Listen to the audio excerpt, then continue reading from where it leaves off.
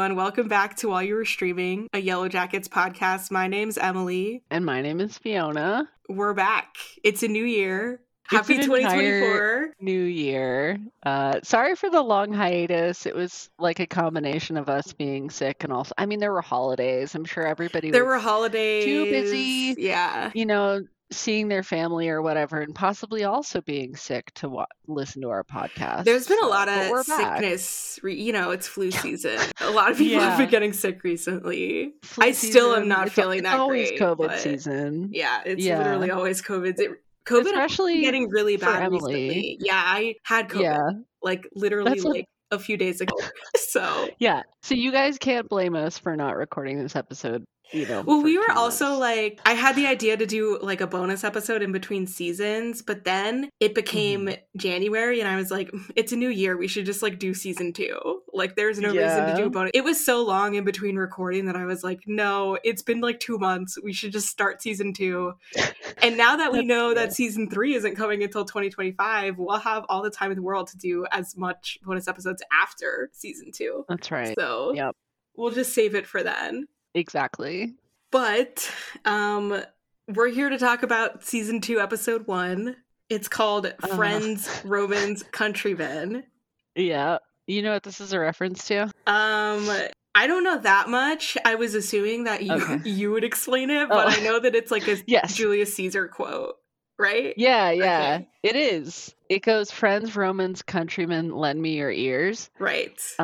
So literally the title is just a pun on the lend me your ears part. So, because as we all know, or maybe you don't remember this, if you haven't seen the episode in a while. Spoilers, by the way. An ear has a prominent role in this episode. Oh, yeah. By the way, we do spoil the entire show. I forgot to say what our podcast is. Maybe this is someone's first episode, right? It's season 2. This is a rewatch podcast. So, we're talking about everything that has happened in the entire show. We have seen both seasons a number of times. So if you don't want to be spoiled, don't come here for that. Right. Maybe wait until you've finished the show before you start listening to this podcast. Right. We like to talk about everything that's going to happen, in later episodes of the show. Big major spoilers every single episode of the podcast. So we haven't actually gotten any complaints about that. I feel because we spend 2 minutes at the top of each episode saying hey guys, it's we're literally spoil the shit out of this. The premise of the podcast. So people shouldn't be complaining about it. Also, we're both lesbians, and so we're talking about the show from that perspective. Right. And we got mail from, or it wasn't mail, it was a review. We got a review from fan mail.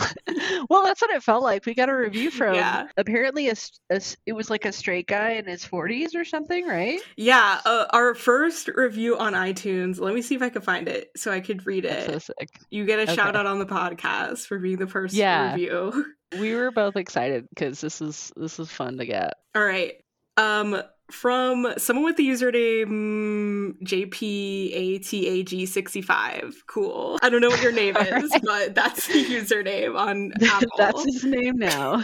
The hosts often interject with ideas and theories from a young gay or female eye. This varying insight for me, a 48-year-old straight man that is obsessed with Yellow Jackets, rethinking some ideas and theories I have concocted about the show. Keep up the great work and really hope to hear you break down season 2. Well, here we are breaking down season 2. And I love the fact that we have a 48-year-old straight male fan. I don't know. That's very pleasing to me. I agree. This is unexpected nice demographic. Because, and I was like, oh, that's really nice that we can take our perspective and reach, somebody who is such different life circumstances, and that's pretty cool. That's what life's all about, That's Look at Yellow recording Jackets, a podcast and putting it on the together. internet is about. Right, exactly.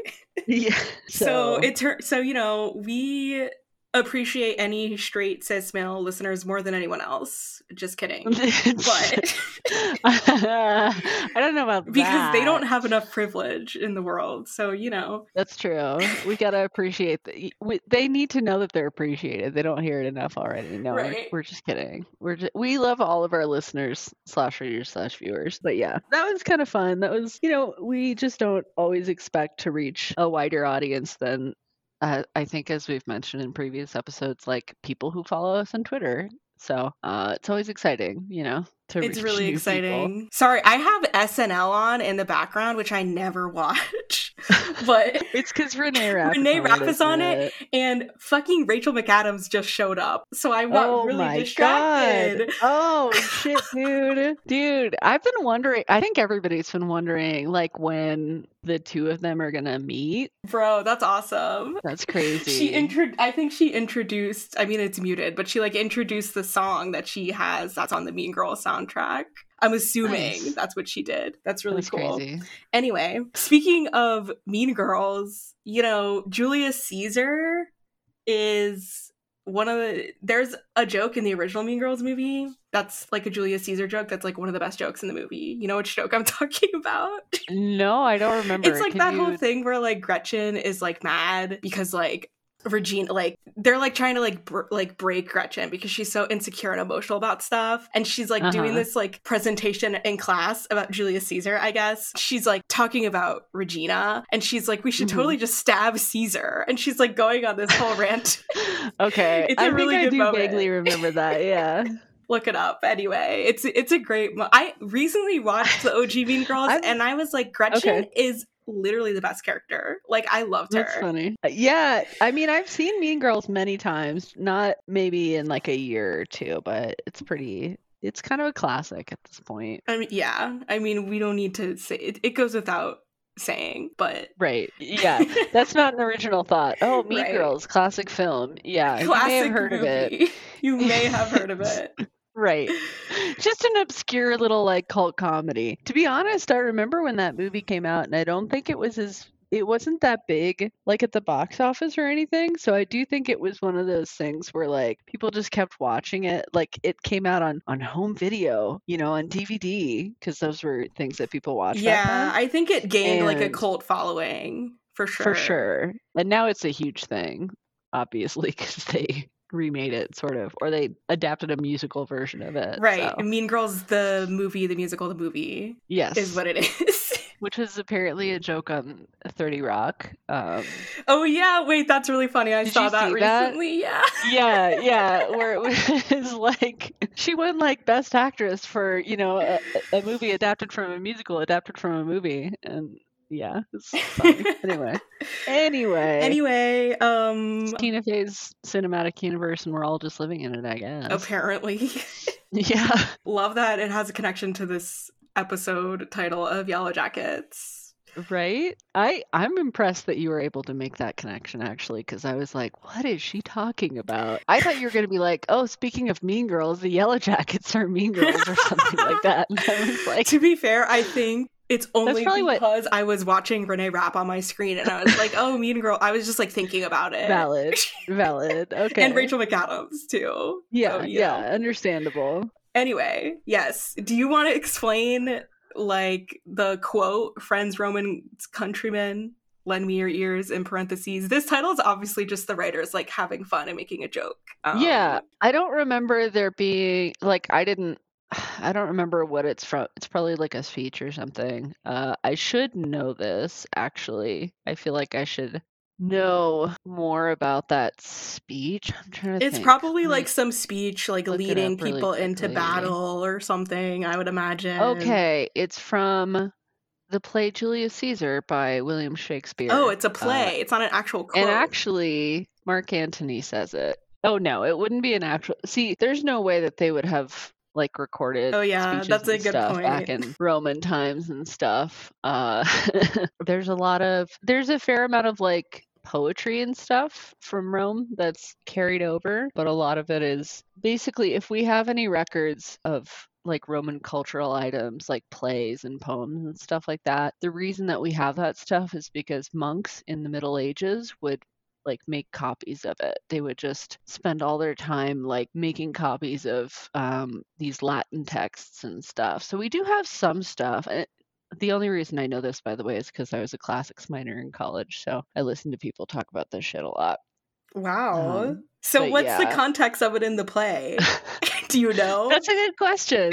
No, I actually I don't, because I didn't look it up beforehand, because I just thought it was funny that they used that line as a Yeah. reference to ears. I don't know if there's anything deeper to it than that. So, but apparently it's a Shakespeare line. So I feel like it is just the joke that they're going for. Like, it probably doesn't have much thematic relevance. Yeah. But who knows? Yeah. There are some titles later in this season that do have thematic relevance, but like this one and the next one is edible complex. I think puns, really. Yeah, they got funny. They got someone in the writer's room who's like, I love puns. Right?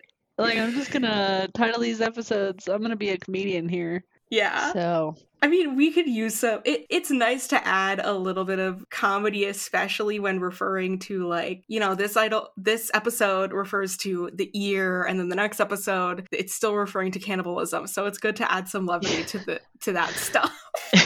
You know, that is true. Yeah. So as we started watching this episode, Emily and I were texting each other, as we often do, and I was like, dude, I really need the recap because it's been like 2 months since I've seen a Yellow Jackets episode. And one thought that I had while I was watching the recap was how funny it is to me that Adam Martin as a character got fridged for Shauna's character development. I think it's really funny that they did that. They have this whole character who only exclusively exists just to be basically a plot device, and it's a male character, because usually, you know, when somebody has like a dead significant other, it's usually a man and his dead girlfriend or his dead wife. But on this show, we kind of get the opposite of it. Like, Adam Martin is the dead boyfriend.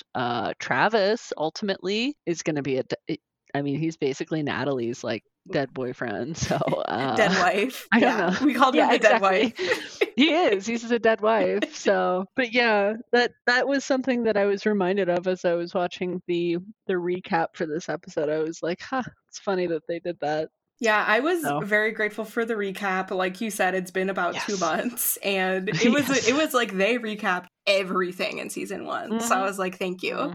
I needed that. Yeah. Although, as always, when I watch this recaps, I'm like, you know what? If you hadn't seen this show before, this would be total nonsense. Yeah, imagine like this is just watching Yellow Jackets and like starting it on season 2, episode 1, and watching that recap. I'd be like, what? Yeah, right. Like, I don't have to though, because I think I've mentioned this. I don't know if I've mentioned it on the podcast, but I've mentioned it before that I had a watch party that I would go to as season 2 was airing. We started watching with season 2, and like, I thought everybody who was going to show up to the watch party was going to be like a fan of the show, or at least somebody who had like seen the first season. But no, some people showed up who like had never seen the show before, and I was like, I just wanted to have fun and socialize. That's true, and that's valid. But like, this is kind of the worst possible show to do that with. There was also somebody who showed up to watch the second episode of season 2, and that was the only episode that they had seen, and I was like, damn, okay, that's a lot. Oh my god. Yeah. Did they know anything about the show? I think most people are like, did, the cannibal soccer show or whatever. Yeah. To be fair, I mean, that's the episode where the cannibalism happens, right? So but yeah, no, it was crazy. I was like, wow, how can you guys do this? I was like, all right, cool. So anyway, that does actually happen. I can confirm that people do start watching with like season 2. I would hope they'd go back then and watch if they liked it, but who knows? I mean, I've done that where I've like, but it's not with shows like this. Like, sometimes I'll like see like an episode of like a procedural or like a sitcom, right? And I'll be like, oh, maybe I'll go back and watch it. Yeah, this is so like character heavy, and like it has a continuity to it that you can't really skip over, because it's kind of just not gonna make any sense, actually, I feel like. So I think What happened is that some members of that group went back and watched the entire show at that point, and some of them were like, "Ooh, this is gruesome. I'm not into it." So, and I was like, you know what? That's fair. Yeah, there's a reason why sometimes I like normally if I love a show, I'll like force people to watch it because I'm like I'll like force like friends or like my mom to watch it, but like this is the one show where I Yeah. would not force my mom to watch it because I know that she would not enjoy it. She'd be deeply disturbed.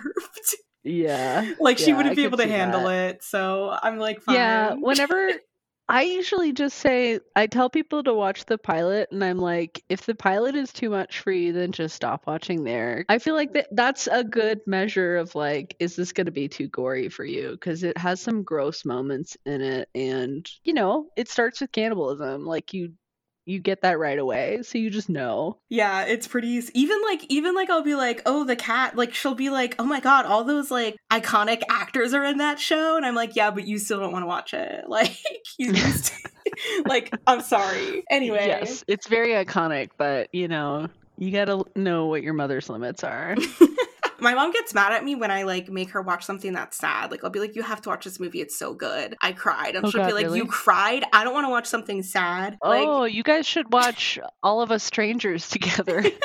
She won't be upset at that at all. Damn. It's so weird though because she loves to watch like murder documentaries and stuff. And I'm like, "Mom, Oh this my stuff happens in God. real life. Like you watch shows about real life people getting murdered and raped and you're not okay Dude. with watching it fictionally." Oh my- Like whatever. That's kind of the opposite of, I don't know, how I Right? am kind of. Yeah, I'm like, Same. I can handle it if it's fake people, but if it's real people, then I'm like, no, this is too much. Same. I don't like the knowledge that this happens to people.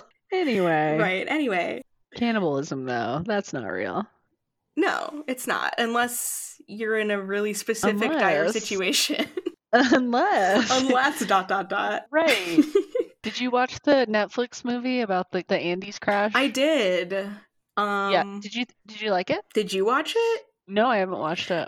It's way better than the one from the 90s. I'll say that. Okay. I hated the one from... Well, I didn't hate it. I just thought it was not a good movie. I was like, it was not well made. Yeah. We could do a bonus episode on it. We could do... I mean, the biggest difference is that, you know, that was about... Were they from Uruguay, right?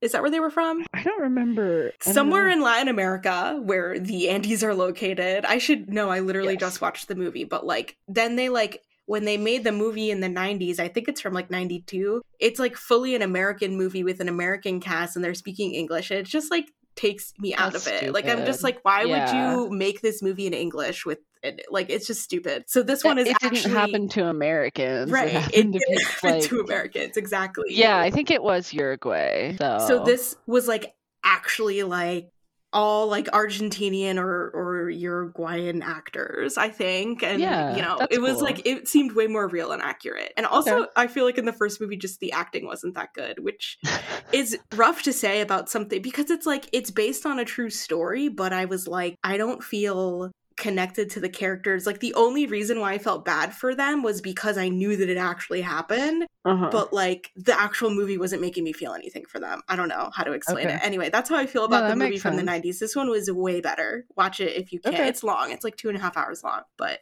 and it's a lot, obviously. It's like very heavy. Yeah. But, you know, if you like Yellow Jackets and you're curious, it's related. So I do like Yellow Jackets, so I'm telling the listeners, the dear listeners. Oh, I hope they like Yellow Jackets too at this point. If you didn't know what Yellow Jackets is based on, watch that movie and you'll be like, oh, okay. It's a true life story of a rugby team that crashed in the Andes. So in the 70s, yeah. Which Yellow Jackets was originally planned to be set in the 70s. And they changed it. So it was going to be like the teen timeline was the 70s and the adult timeline was 25 years later in the 90s. And I think the reason why they changed it was because of budgetary reasons, which is understandable.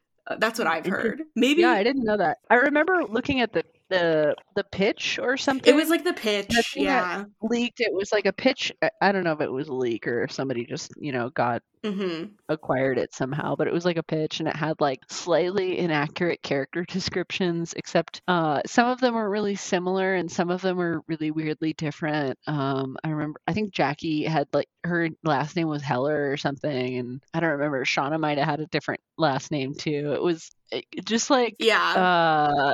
like a slightly weird It was like off early version. ideas of what the show was. Yeah. Yeah. There was a character called Yumi Heineken who did Whoa. not end up being a character on the show. And then Heineken, like people the beer. immediately, yeah, but people immediately fan casted her as Havana Rose Leo. So Oh, that would be oh my I think god, please. I know, Now you I got me know. thinking about her being in Yellow Jackets. Are you kidding? Dude.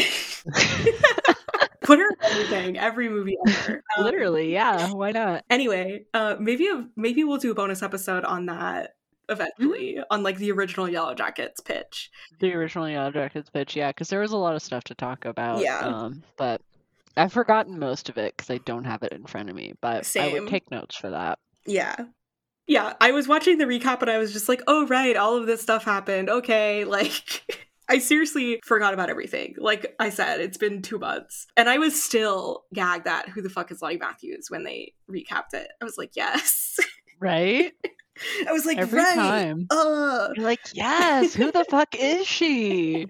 So this opening needle drop 17 by Sharon Van Etten is so good. Just like lyrically so accurate. It's like it could have been written about the Yellow Jackets. Like for the show, Yeah. right? Also I musically, used like to be 17. yeah, like sonically it could have been. It fits the show so well as well. But It does, yeah. and It's this like a modern song, but it fits in with the show's aesthetic, which I think was interesting because I don't know about every song in the first season, but like at least the vast majority of it was like 90s songs and stuff, right? I do think some of the Um, modern songs they use, they do have a 90s vibe though, yeah, for the most part. yeah. I mean, Sharon Van Etten has like a 70s like rock style to her music anyway. I would agree with that. Yeah, it feels like it fits in with the rest of the show. It doesn't feel like there are some modern artists who, if they were in the show, it would be like it could be kind of jarring. That felt like it fit in very well. Although technically it's anachronistic because it wasn't out at the time, but like it's the atmosphere. It fits that. Yeah, it fits, and it like as long as it's like not diegetic music, I don't really care if it's anachronistic. Like, Agreed. I agree. Like that doesn't Yeah. bother me. I agree with that, yeah. Because it's not like the show, I mean, at this point, the show is definitely breaking from any idea that one might have that the music would have to be accurate to the period or the time. But I mean, also, like, the show exists in 2 timelines, so it's fine. Exactly. Yeah, like you said, I used to be free, I used to be 17. I mean, this song plays over like the first, like the whole opening sequence. Yeah.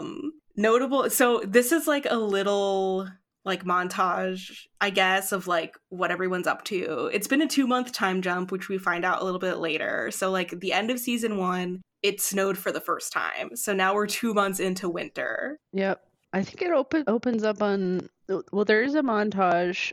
Part of it is Lottie making blood and pine needle tea for Nat and Travis. Well, I don't think they say it's pine needle tea, but I think that's what it is. And they make a reference to making tea from pine needles, at least at some point, I believe later in the season, because pine needles have a lot of vitamin C in them. And this is actually true. I looked this up. Oh, that's It interesting. is true that you can get vitamin C from pine needles, and I think that was one of those things that was written into it that was like somebody on Reddit was probably talking about like how are they not getting scurvy, and so the writers were like, we need to write in pine needle tea to explain why they're not getting scurvy. Wait, what's scurvy? Does that still exist? Yeah, Should I know what it kind is? of. No, I mean it's basically extreme vitamin C deficiency. It doesn't really exist in like a modern context, but like sailors would famously get scurvy because they would spend months out at sea with no like fresh fruits or vegetables. So they were eventually they discovered that lemons and limes could prevent scurvy because they have vitamin C in them. So they were given rations of limes, and that's why sailors are British sailors were called limeys because they were I didn't spending even this know time out at that. sea.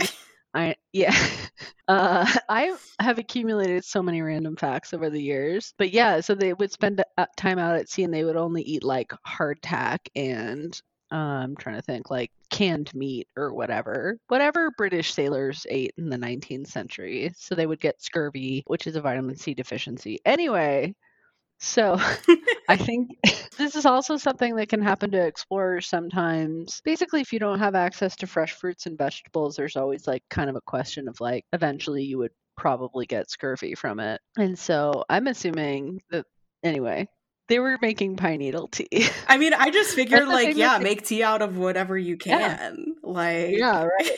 That makes sense too. But yeah, I think at some point in the season, Travis says something about it. He's like, yeah, we make this for nutrients or something like that. So anyway, that's the tea that Lottie was making, and then she puts her blood in it.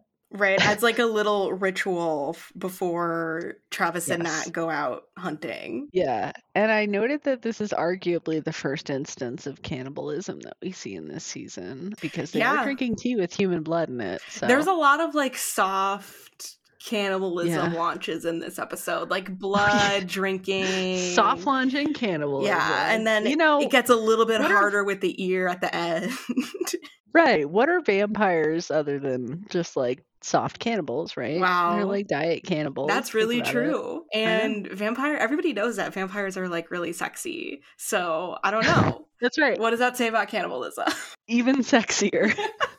It says that cannibalism is a great metaphor for love, actually. Exactly. And this definitely, as I was watching this, I was thinking about that a lot, and I was like, yeah, actually, this episode fits the idea. This is the cannibalism is love season. Yeah, so I have a note about that. I mean, later on, there's a scene that like is literally that, basically. So, some, and they're not subtle about it either. No, not at all. You'd have to be pretty illiterate to not understand it, to be honest. It is quite literally spelled out. Yeah. Some notable things. Ty and Van are literally tied together with a rope at their wrists. Shauna is sleeping in her spot where she slept next to Jackie, and Jackie's spot is reserved but empty. Yes. It is. Yeah. Sad. Single tear. Yeah, she's not sleeping up in the attic with Thaisa anymore. Van is doing that instead because Shauna has other things to worry about, like grieving Jackie. So yeah, also probably doesn't want to hear them, getting up to whatever they're up to. Man. Fair enough. She doesn't want to be third wheeling Ty and Van. Who can blame her? Yeah, there's a lot of crazy stuff going on up there. That's for sure. Oh, bye. Travis and Nat are using the porn magazines like for warmth, like they're putting them under their jackets, which I thought was fun. That's crazy. I every time I see that I'm like, does that actually work? I don't know. I mean, I imagine just like try whatever you can, whatever makes more layers that you have around. Fair. Yeah, you gotta, but I've never heard of that before. Good. No, me neither. We found use for the porn, practical use for the porn. Look at that. Well, another practical use. I guess the first use is practical in its own way. I guess, yeah. Depending on who you ask. So Lottie has like this sage that she lit, and I figured, I guess she made it out of sticks. I was like, where'd she get sage from? I don't know. Maybe wild sage is something you can harvest in the Canadian wilderness. Perhaps. I'm not going to say I know anything about maybe that. Maybe Cabin Guy had some, and he was into it. Yeah. It could be herbs. Well, because they, like Misty is collecting herbs and stuff, and so, and we see Mari put like herbs in the stew and things like that. So it could be like some herb or something that she's burning. Yeah, she has a whole ritual that she does to like bless Natalie and Travis before they go out hunting, and you can kind of tell that Nat is just like putting up with it, and then she says it's not like the Wicca bullshit is doing us any good. And then Lottie says, well, you keep coming back alive, don't you? And I was like, well, yes, to both of those things. Like, there's no proof either way. This is still the show being ambiguous. Like, you can argue it either way. So totally. Both of them are right. Yeah. This is our season of Lottie Nat, by the way. Oh, yeah. We get into it right off the bat. We do, and in both timelines, really. I think Yup. that's one of the reasons that the relationship between Lottie and Natalie hits so hard is because it's playing out in parallel in the adult and the teen timeline. That's a fun thing to Lottie watch for Nat, sure. huge ship. Oh People yes, love them. so popular. Inaugural episode for Lottie Nat. I know we mentioned when they interacted Right. in season 1, but like All three of the times they interacted with season one we were very excited about, but also like this is really where they debut as a yeah, thing, now like there's like layers 'cause to it because they exist as adults. So right, and they have a lot more interactions in the teen timeline like immediately. mhm. And it also feels much more charged. I was like, honestly, I was watching some of these scenes and I was thinking like, okay, if Lottie slash Nat slash Travis is not a love triangle, why does it kind of feel like one? I was thinking Like about at that times later, I'm like, obviously, but yeah, yeah. And I'm it like, could be the oh, thing where it's okay. like a true love triangle because you know how they're like, "Oh, it's a love triangle," but it's really Yeah, two people going after one yeah, person. No, a true love yeah, triangle is if everybody is interested in each other. Like it has to be yeah. fully connected. I can kind of see that, but I can also see it as like well, I mean, Travis, his feelings towards Lottie are kind of weird and ambiguous. Like they do Yeah. kind of come across as like maybe sexual at times. Like in this episode, we have the Travis boner jump scare later Yeah, on, we'll talk and about that. yeah, I can't wait. But like, I don't know. And then other times it's just like he sees her as like a spiritual leader or something. So I'm not really entirely sure about that. At times it seemed like they were trying to portray it as a love triangle, and then other times I was like, It well, seemed maybe like they're it not. at first, but then it was more clear that that like wasn't the case. At least to Yeah. me. Like that's not how I saw Yeah. it. I think it almost felt like they were trying to like set it up to like make you think that it could have Mhm. been a love triangle and then it turns out not to be kind of thing. Well, because it's But more complicated than that. It's not just yes, like I agree. Travis. Like Travis sees Lottie in like a really complicated way. It's not as simple Mhm. as like, oh, he's attracted to her or whatever. Yeah. Which So, I actually do kind of like appreciate because normally it would just be like, oh, horny teenage boy and yeah. he wants this girl and then he wants that girl too, you Yeah, know? exactly. It's not as simple as that. The whole Yeah. thing with like it being more tense between Natalie and Lottie, like I know we talked about this a little bit with Lottie about how her character is like basically the thesis of the show, but it Hmm. really feels like this season they have Natalie and Lottie being like both of the extremes. Like Lottie is like the Hmm. extreme believer, spiritual god like person, and then Natalie is like the extreme skeptic. In Yeah. season 1 it was more of focus on Thaisa, but in Yeah. season 2 it's really like Natalie is the skeptic, and that's why she Yeah. has so much tension with Lottie because she's like the most opposed to it out of everyone, I agree with that. which makes like the ending of the season with her becoming the Antler Queen so much more interesting. Yes. And I was just gonna say I'm pretty sure that's why they did it, just because it makes it more fascinating that then at the end of it, this person who has been an absolute skeptic the whole time is like the person who is in a way like most accepted and loved by the group. And it's also interesting because it's like there's this in-group out-group theme that's going on, like, you know, people who are outcasts versus people who are accepted by the group is like definitely a motif that's present in this season for sure. And you kind of tend to think that Natalie would be an outcast, right? But I think there's a part of her that craves acceptance in a way. And Yeah. that's really interesting when contrasted with the fact that she's basically like, no, your guys' beliefs are all fucking stupid, dumb bullshit. So, Yeah, and it's they're like, interesting oh, because yes, queen. yeah, like nobody like if that were Ben saying that, they'd fucking like hunt him and eat him. You know what I mean? But Yeah. like the fact I that mean, it's Natalie. yeah, still time for them to do that, you Yeah. know? I know, but like they respect Natalie is the thing. It's Yeah. like Yeah, for sure. nobody's like or if it were like Misty, like nobody wants to listen to how Misty feels. True. Yeah. Anyway, so yeah, Lottie Nat Watch officially on. There's gonna be a lot more of that in this It season. also seems In like this episode too. yeah, this episode, Travis became like a full Lottie believer in between seasons, presumably. That's what Mhm. it seems like. Yeah. Which I understand maybe why, because Javi's been missing and, you know, Lottie has been giving him a lot of like comfort and hope in that. So Yeah, we see a little bit of that later on in this episode, directly, where Lottie is like, she just straight up tells him, she's like, Javi is alive. She's technically right, although at this point in the season, I was like, okay, Javi's definitely dead. I never You thought know, he as was dead usual, just because I thought it was too okay, obvious. I was like, that's they fair. wouldn't be talking about it so much. It wouldn't I, be such a big deal if he were just dead. but then there's also like the matter of, I agree with that, but then there's also the matter of like Crystal's missing body. And I'm like, I truly don't know what's going on with that because I'm Fair. pretty sure she's dead. But like, why did they make such a thing of the fact that they couldn't find her body? Like, why was that? I only vaguely remember that, so I guess maybe Okay. when we get to that part, I can. Sorry, spoilers. Oh no. Wait, you're telling me Crystal dies? But I love her. Theater kid representation. She's the most Riverdalian character in this show. She by far. has a line later on that I swear to God could be right out of a Riverdale episode. I feel like they probably did say it in a Riverdale episode. Yeah. We'll get there. Lottie draws a symbol on the window. It kind of seems like, Lottie has assigned meaning to it, right? Or like reclaimed it in some sort of way. And then all of the girls why would go she with be that. drawing it on the window if she hadn't? Right. Like, it's not like she's just like, like, it definitely seems like it, like, has a purposeful meaning to her. Yeah. And probably not a bad one because so we know this now. I think in the episode where with Shauna's baby shower, that's the one where she gives Shauna a blanket that has the symbol drawn on it. And I think it's Natalie or somebody's like, why would you give that to her with that creepy symbol on it? And she's like, I think it's a symbol of protection kind of thing.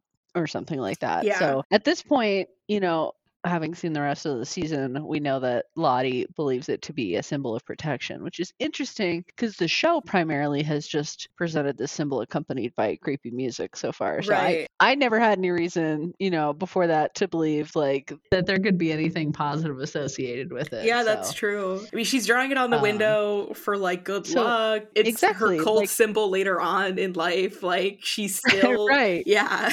And I think the show definitely plays with the idea of it being like, ooh, a creepy symbol and, attaching that to the character of Lottie. But it seems like from Lottie's perspective, the symbol is a good thing. It protects them somehow. Yeah, and I guess, again, it's not proven either way so far. So it's really just how you interpret it. Because I would say that, like the other girls and then as adults too, like they're not happy about the symbol. They're like, ew, fuck that creepy ass symbol.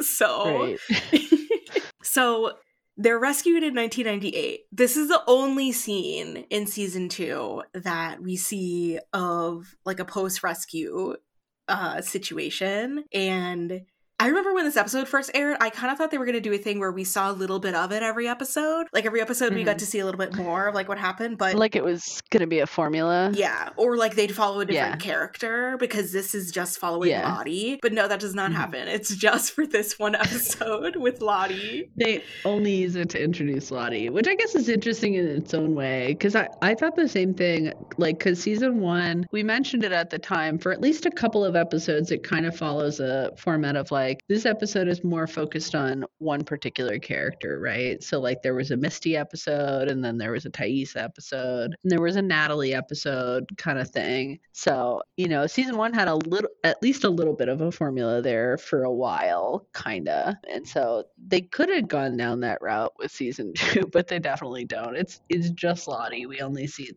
used to kind of introduce her adult self in a way, which is interesting. I see why they would do it with Lottie, just because I think it is important to see what happens to her right after the rescue, because it informs her as an adult. Whereas, because very specific things happen. And I mean, it does show us like why, in a way, I guess nobody would have been in touch with her because, she was. According to them, she's been in a mental institution in Switzerland for like 20 years or whatever. Right. And she's like, what? No, that was like a decade ago. So she was only in Switzerland for like 15 years. She's been running a cult for the last 10, I guess. God. And still, nobody thought to call her. Jerks.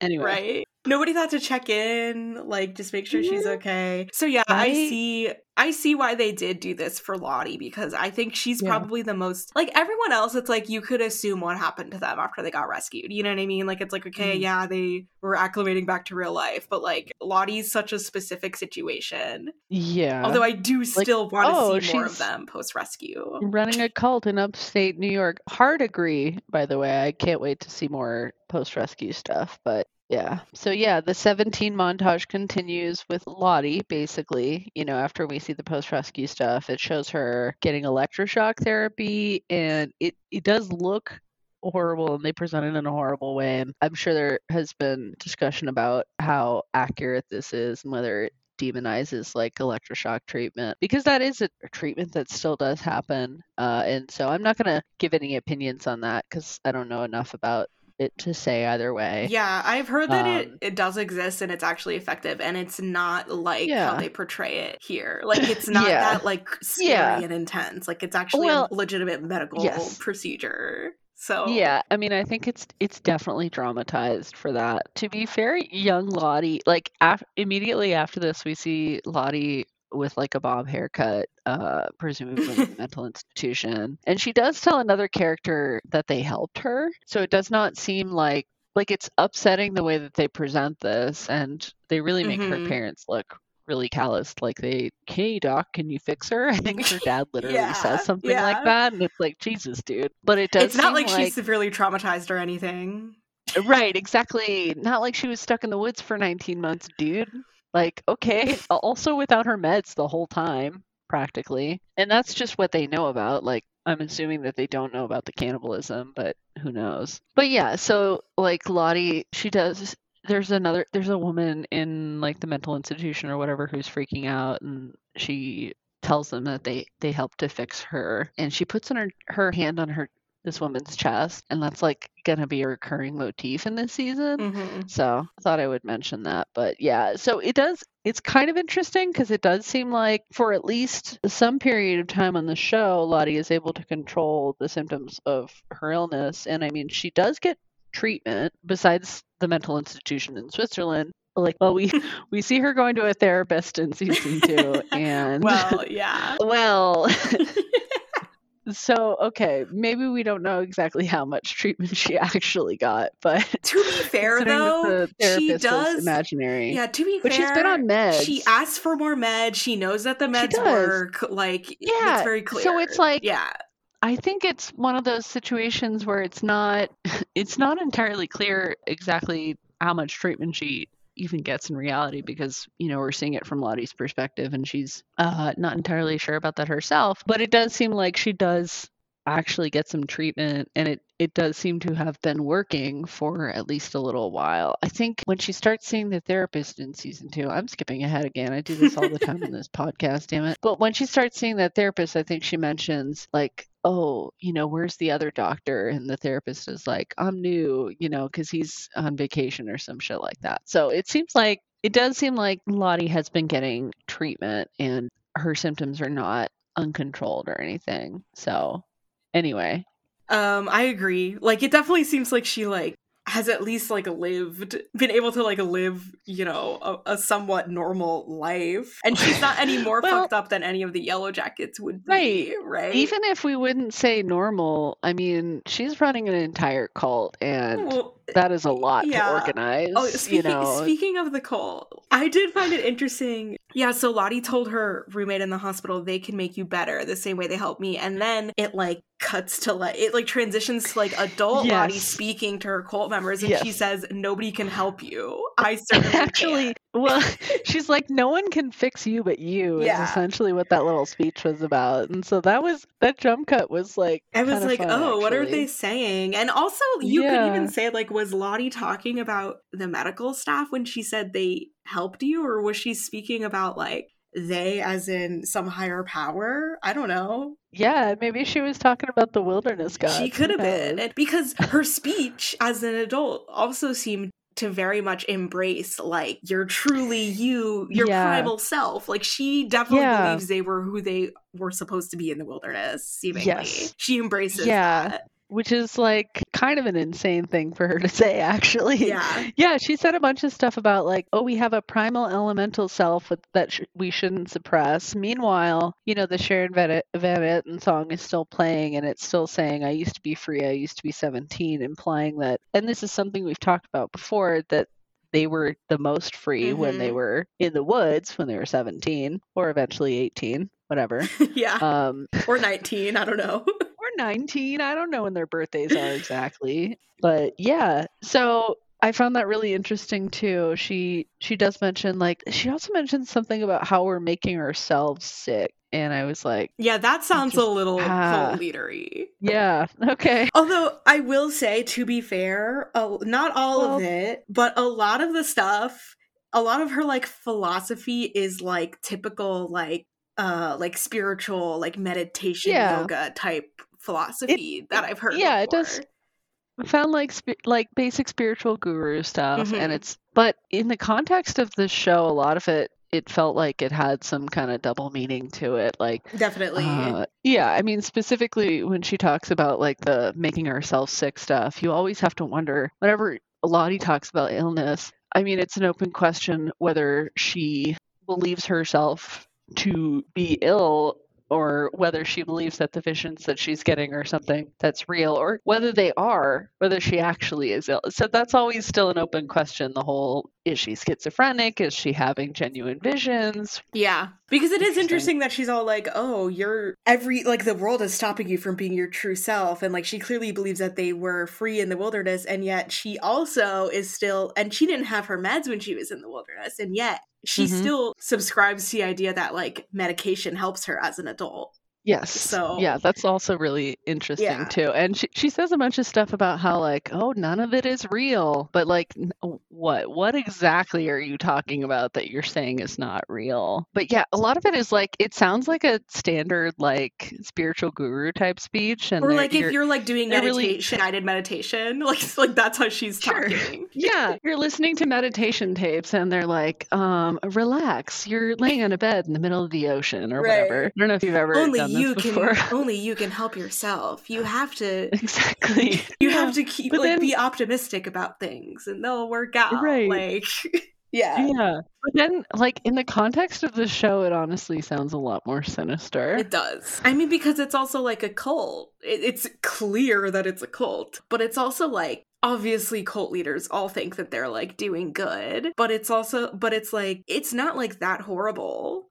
The cult, like the stuff that they do in the cult, as far as we know, except for the weird thing that we saw in this episode, like it's like, I don't really think it's like that harmful. I think that's a deliberate choice on the part of the show. Is they're like, we're gonna make Lottie a cult leader, but then we're gonna make her like kind of a nice cult leader and not that bad, really. Like it's more like a community. Yeah, basically, they're like kind of subverting the idea of Lottie as a cult leader because honestly, in both timelines, because she's more innocuous than you would think based on the fact that she is essentially running two different cults over the course of the season. Yeah. So. But I agree. Yeah. Also, by the way, historic first appearance of adult Lottie. Oh, yeah. Huge deal. Life-changing. The culture shifted when this happened, but... played by Simone Kessel. Yep. Great performance, no notes. Again, Yellow Jackets did it again with their amazing casting. They look so similar. Casting. They did a great job. Although, I think we can also thank like Melanie Linsky, because didn't she tell them like, hey, this is my friend Simone Kessel from New Zealand. Yeah, Simone Kessel from she would be a great choice. I hear you're looking for I hear you're looking for a Maori actress. Like, hey, I know somebody. Yeah, so thank you, Melanie Linsky. Right, as if we don't have enough things to thank her for. No, for real. Great performance on the TV show Yellow Jackets, amongst many other things. Yeah, constantly being the world's biggest gay ally. That one iconic tweet that is like one of my favorite tweets ever. You know exactly the one I'm talking about. I sure do. trying to think of how we would explain it. The one where like it's like was the one where some like lesbian like adds was her on like- Twitter and they're like, I love your work, like yeah, I think love you she in The was Last of like- Us and on Yellow Jackets or whatever. Yeah, the lesbians love you, and Yeah. Melanie Linsky was like, "Oh, I love that so much." And some straight guy replied, and he was like, "Hey, us heterosexuals love you too, Melanie." And she's like, "Thanks. That's also exciting, but not nearly as much." So Yeah, she was like, thanks, but that's not nearly as exciting to me. that's not as great, but you know, I appreciate you too. It was so funny. Great tweet. She loves the gays. She That's what loves we're the saying. gays. She loves us and we love her. So yeah. Before we move on, we did kind of skip over the like rescue scene where like all the news reporters are. yes. I don't really have that much to say about that scene, although I will admit that I do kind of act like a crazy Reddit person and like pause it and like analyze everything. But obviously they Yeah. don't show anyone that we don't already know is alive. So Natalie's hair is great. It's like fully grown out. I know. Yeah, it's like black with like a little white tips at the end. That's always an interesting thing for me to think about because I like the idea of, you know, and this is probably getting way too deep into it as I usually do, but like I love the idea of her hair the black roots coming out as representative of like the darkness is seeping into her, you know what I mean? Wow, as her that's hair beautiful. gets black over the course of the show. Because then when we see her as an adult, her hair is fully black. So it's like it's already in her, you know? Because Natalie is this character who seems like kind of pure at the beginning, right? Or she's like morally the most upstanding of them. It often feels like, but then like the darkness gets into her. Anyway. Well, and she does feel like as an adult, like she is never absolved of that. Like the darkness is just in her. So it does make like sense. That guilt is just weighing her down constantly now. Yeah. Other notable things, Misty clearly is enjoying the attention from the media. God, yeah. She's like smiling. Misty is so funny because she has like the opposite reaction to everything. Yeah. From the rest of the girls. Shauna is like feral. Like she's like, you know, she almost like punches a reporter at one point. Like, which is so Shauna. Yeah, very so Shauna. Lottie looks kind of catatonic except for the part where she walks up the steps of the plane, turns around and screams. Right. That's how the whole opening sequence ends. It goes back to her. Also, I was like, oh my God, they have to get right back on a plane. Like, I haven't even thought about that. Right. The trauma. Oh my God. Okay, I would not be able to do that. The worst thing that's ever happened to them happened because of a plane crash and you guys are going to put them on another fucking plane? Like, okay. Right. Like, can you just drive them back to New Jersey? The reporter was saying that they went 600 miles off of their flight path. So I was like, whoa. Yeah, that's insane. Yeah, that's kind of crazy. Or they could take a train or something. Like, helicopter even? Yeah, helicopter is pretty bad. I think a helicopter would be scarier, actually. Yeah. A train works. Like train. I think Canada must have trains, right? I don't know. I mean, I know America kind of has trains. They're very expensive, though. No, I'm sure Canada has trains. Everywhere has trains, right? I mean, that's like the OG like style of transportation. Yeah. And in some countries, they have like modern high-speed trains that go everywhere. Right. Not this one. No, not this one. Yeah, that's the opening sequence is Lottie screaming. I was going to ask, though, so the rescue scene, I'm trying to think. I feel like we should mention this because I know people have theories about it. But like, if you pause it and you look, sometimes people will be like, "Oh, I paused it and I saw this person who looks totally like Mari." Or one time somebody was like, "Oh, that's Laura Lee." And I did pause and notice some faces, and I was like, I don't know who these people are, but I personally don't really care enough to put much thought into it. I really don't. Yeah, I think that was one of those things where, like, I honestly think they just got some random extras. Yeah, and we're like, I agree. We're gonna put them in the scene to make people guess or whatever. I don't actually. Or they were like, we need to make it look like there's more people. We're just gonna put random extras. Yeah, like I don't personally actually feel like that's confirmation that anybody is alive. I still don't think Mari is alive. I know I love her and I love, adult Mari, alive Mari truthers, support you guys in your crazy mission, but I don't believe that it is. Agreed. The case We're not saying that it's not True, but Right. yeah, We don't know, really. We don't know. Yeah. We choose to not overthink stuff like that. Something like that, I would not take that as confirmation at all, because I don't think it was something that was meant to be like, oh, we're secretly hiding a seventh living Yellow Jacket in Right. the opening episode of season 3. Because that's kind of honestly like the most obvious place to even put something like that. It's too obvious, really. Like, why would they do that? You know what I mean? Mhm. So, but I just thought I would throw that out there, like, because that is a thing. Like, I've seen people on Reddit who are like, oh yeah, this is totally proof that Mari is alive or whatever. And it's like, I mean, no, if you want to think view it so. as proof, then go for it. But like, don't be disappointed if that doesn't come to fruition. When she falls into a pit of spikes. Right. Not saying that she's definitely Pit Girl. She's just one of the likelier suspects at this point. Yeah, definitely. We've talked about Pit Girl. All right. New credits. They added some new shots to the credits. There's some new names in the credits. Simone Kessel, Lauren Ambrose. Were like Liv Houston and Cordy Eaton there before? Were they like guest stars? I don't think they were in the credits. Yeah, that's a good question. I don't know. I would have had to watch the previous season credits to see, because I don't think they were. I think they were credited as recurring last season, so they might not have actually been in the credits. Yeah. But yeah. But good for them. Good for both Good of for them. Everyone. Good for Lauren Ambrose for being employed. Right? Even though she's also good for getting the check, even though she's only in like 5 episodes, but she's still credited.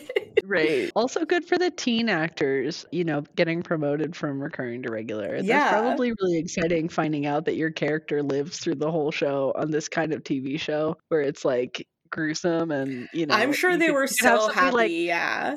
Yeah. When they found out that they were getting adult versions of themselves, like. Right. Because then it's like, I think Kevin Alvis or somebody talked about that. He was like, yeah, I got job security. Yeah. Like, I know I'm going to live to the end of the show. So it's like, true. We love that for you. I mean, adult Travis doesn't, but, But he's still there. Travis makes it. He is. So. Yeah, I love, like, a lot of the added stuff to the credits is really good. I like it. They do a lot of like a shot of the teen character and then a shot of the adult character. You know what I mean? Like they do that with like Shauna, and I think they do it with Van. It's cool. Yeah. They do a lot of that stuff in season 2 where it's like a transition from like the adult actor to the teen actor. Like teen to adult, yeah. And it's like identical. It's pretty cool. They're showing off their good casting. Yeah, as they should. I like it. I mean, it could be, you could think like, oh, that's a little on the nose, but honestly, I like it. I like it every time they do it. Me too. To me, that's a huge appeal of the show. Is like, it's the casting. Well, yeah, and the existence of both timelines and the way that they like parallel and inform each other. Yeah. So some things they do are overkill, but I don't think this is one of them. I always love it. No, I like that. Yep.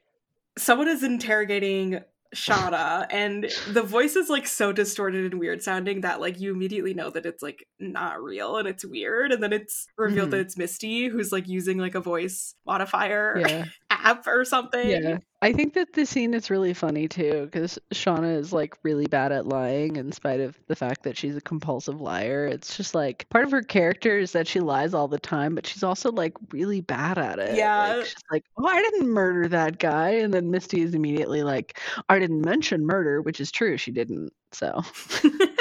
That's why Shauna's so fun. She's so chaotic. Agreed. Yep.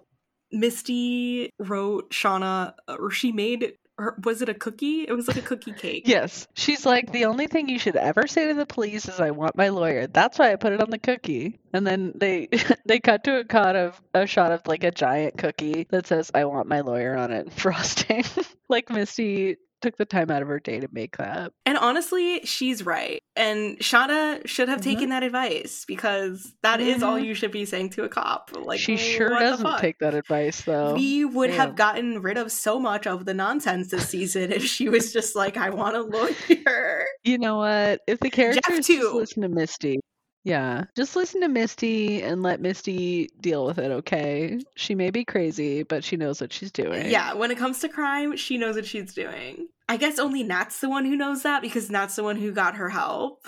but it's like, come on. Misty made Punch and like thought they were gonna have a little get together, and she's like, Natalie and Ty are only an hour late, and Shauna's like, yeah, they're not coming, Misty.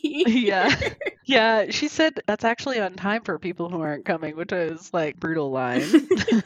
I felt kind of bad. True, but I was also like, I felt bad about it too. I don't know if I would drink Misty's Punch, to be honest. Like, I really don't know if that's a good idea. It's called Hawaii 5-0 Punch, by the way, which is the same as regular Punch, but she said she thought the name sounded better or something like that. Christina Ricci, you're so great. Adult Misty is so funny in a way that like so good. Teen Misty is like annoying, obviously.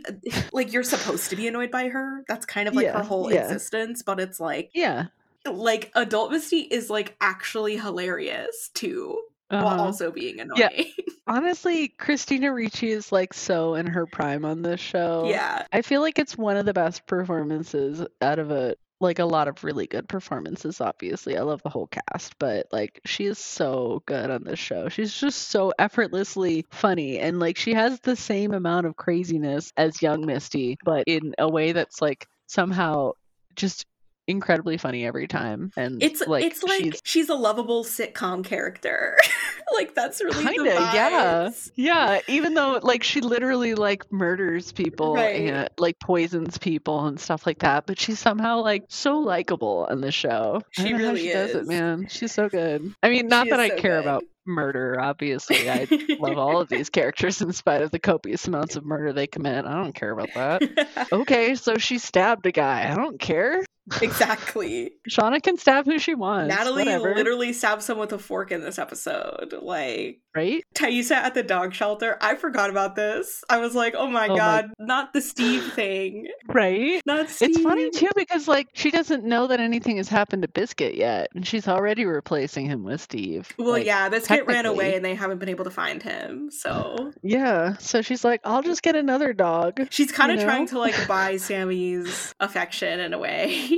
Yeah, I also felt kind of bad for this random minor character, the woman who works at the dog adoption agency. She was so sweet. She's like, she was, and she was like, I phone banged for you because I thought you were so genuine and real. And Taissa, like, she looks like kind of sad about it for a second. Yeah, she looks like the facial expression was giving me that like she feels bad because she doesn't actually care about the politics because she was gonna drop out, and so she's like, oh, like that sucks that this person was like so gung-ho about me running, and it's like, I don't, you know what I mean? Which is better than her just not caring at all.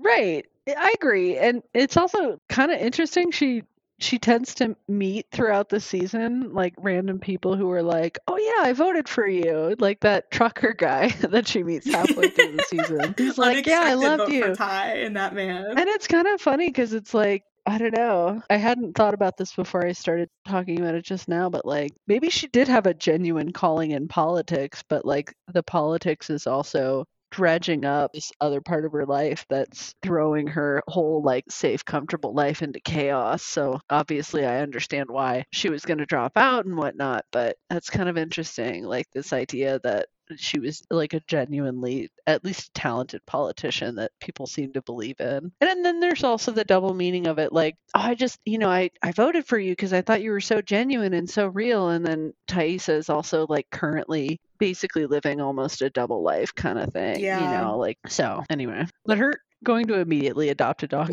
was very funny to me. I just have a note that says she does not give a fuck about that dog. She literally is like, just give me that one, I guess. Yeah, she doesn't even look at them. She's like, oh, I want that one. Like, okay. Honestly, I mean, Steve looks like a cutie, but like, come on, girl, what? If I were this girl, I would have been like, wow, that was kind of disappointing. Like, don't meet your heroes. Right? Yeah, yes. Even though I love Ty, but like, she's such a fucking asshole. But like, that's why I love her. That's why I love her. Yep. Also, divorce fail wife. I just want to say that she looks so good in this scene. I don't know. Maybe I just like miss seeing Tawny Cypress over 2 months. Understandable, but you're also correct. But it's a great outfit, and also so much of season 2, she's just wearing like Vans, like baggy clothes, which like we love. Yeah. Don't get me wrong. That's true. But I got so used to like her looking like that in season 2 that I forgot that she looks like this in season 2. So where she's like wearing the power suit, the power lesbian politician clothes. Yeah. Yes. Yeah, then she's like on the phone with her. Is it like her assistant or her campaign manager? I don't know, but I think it's her campaign manager, but also just like, I mean, she's not campaigning anymore, right? So but she was talking about she's getting presumably reelected already. Yeah, yeah. But it's probably also just like her, I don't even know what you call them, chief of staff. There you go. Sure. Who like runs her day to day. I mean, we've talked about this. She's a state senator in New Jersey, which is like honestly probably not that big of a deal. You know, if you don't understand I mean, I don't really know anything about the New Jersey State Senate, but like state Senate is not a huge it's not a huge level of government. I think a lot of people when they watch this show, they definitely thought that she was a senator from the state of New Jersey, which is very different. And that's actually a powerful position. She's at a fairly low level in American politics. So she would be in the legislature of just one state, you know, and also like because the show takes place in early November, we have to mention the weirdly compressed timeline of the adult time. Stop reminding me about that. She's like literally just gotten elected and she's not going to start her actual job for at least 2 months, maybe longer, depending on when the New Jersey legislature is in session. So, like, yeah, I don't know. Anyway. This dog's just like barking at her, and I was like, get away from that dog. Like, what are you doing with this dog, Ty? Please. Poor Steve. Poor Steve. Yeah. Hey, she's going to do better with him, she says. I hope she does. We have yet to learn the fate of Steve, but I hope that she does get better with him. It's a low bar, honestly. Yeah. If he lives to the end of the show, we'll be very happy about it. We will. We sure will. Misty's recent call log on her phone. Thaisa, Natalie, Natalie, Natalie. Hello Birdie Pets. Natalie, Natalie, Natalie. Yeah. They were all outgoing, by the way.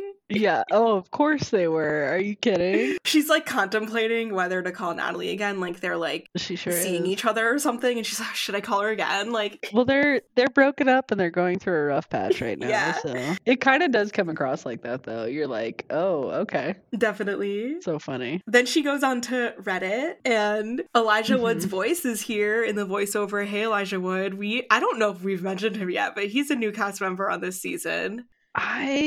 I don't feel like we have, because I remember one thing that we talked about before we started the podcast was that you would listen to other Yellow Jackets podcasts and they would always be talking about like Jeff and Walter, and you were like, why are they always talking about the male characters? Like, we don't care about them. We need to start a podcast of our own. The minor male characters, mind you. Yeah. Yeah. No, exactly. Yeah. It's true. Like, I don't have any problems with Walter or Jeff, but like... Yeah. I just don't feel anything about Walter. Yeah. I would say...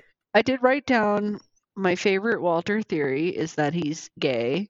He does seem gay. Just obsessed with another gay man. He kind of gives me those vibes, to be honest. And I also think but you know that's really not true. You know they're not going to make that canon.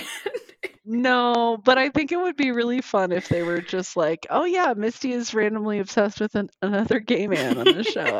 I don't know why. I just think that would be a great running motif. It would be funny. As a joke for her character. So, but yeah, I mean... Is that the actual case? Almost certainly not. He just feels like they wrote Misty a love interest in season 2, and I'm not crazy about that because he's a man, and also he's basically just a male version of Misty, which is so boring to me. Like, if you're gonna if you're gonna give a character a romantic interest, they have to be. I'm a big believer in like opposites attract. Like, they have to be different, otherwise it's boring as fuck. Like, I don't want to watch Misty be with herself. Like, that's boring. I don't know. Right. But I don't know. We haven't seen it happen yet, so I'm not trying to like hate on things that we haven't seen. Also, like, you know, Misty had a love interest last season. Her name was Jessica Roberts, and she killed her. So yeah, so maybe she'll end up killing Walter too. It could happen. It really could happen. Honestly, I could see like it's a thing that Misty kills people that she cares about on the show. Yeah, so it sure is. Yeah, it sure is. That's how she shows her love, perhaps sometimes accidentally. But yeah. I mean, I think Walter is. It feels like he's being set up as an antagonist, I guess, to Misty. I hope so. This particular scene, and in this they scene, could come back around to that. That's more interesting to me. Is if he's an antagonist. I agree. We'll talk more about Walter later, obviously, but I do love how Misty aggressively downvotes his comment on Reddit. I know. Yeah, that's me going through the Yellow Jackets Reddit. Is this like right? Is this like the first appearance of the fake Reddit on the show? I think so. I don't think it was in season 1, but honestly, this is one of those moments where like, so we talk about the Yellow Jackets Reddit. It's a big thing. It's kind of a big fixture in the fandom of the show. And like the writers, the actors have all talked about like reading about theories on Reddit and stuff. So like Reddit is a big place for Yellow Jackets fandom, for better or for worse. And so I actually think it's kind of funny that they wrote Reddit in on the show. And also I think that Misty being a Redditor is just the most accurate possible read Yeah, you it can makes get on so that, much because sense. it's perfect for her character. Like, yeah, she would listen to podcasts. She would be on Reddit. Totally. Totally Misty. Yeah, 100%. So I don't mind the fact that they lampshade that a little bit. Like, I think it's funny. You It's know, like a funny it little is. meta joke. I'm a Right. fan of meta, like meta references and jokes. I know some people don't like that, Agreed. but I always like it. I Yeah. think it's so fun. Yeah. As long as it's not like too over the top, I do tend to like it. Callie and her boyfriend are watching The Challenge, which I'm sure you're not familiar, but I don't watch The Challenge, but I'm like peripherally familiar with it because I do watch some competitive reality shows like Big Brother and Survivor, and Challenge is in that realm. But apparently the episode that they're watching is like a really iconic challenge moment. Like there's this guy on the challenge named Johnny Bananas, and I don't know why his name is Bananas. What? Maybe someone else can explain. One of our listeners knows, but yeah, that's his name. That's like his nickname, and he's like one of the like he's been on the challenge like fucking 30 times. Like he's like the face of that show. And this like scene that they're watching, I've never even heard of him. Yeah, well there you go. I didn't know he was such a legend. He's like a challenge he's like the guy from the challenge. Like I know his name and I don't watch the challenge, but wow, now I know. Yeah, apparently the scene that they're watching is like really iconic, and it's like older too. It's not like current. So I don't know. If you know the lore, explain it to me. I just thought it was funny that they were watching that because it's like not like they had to be watching like old seasons of the challenge, which is just like funny. And I just like kind of love how Callie is with her boyfriend. Like she's just like, okay, you can go. Like I don't want you here. What's his name? I don't even know his name.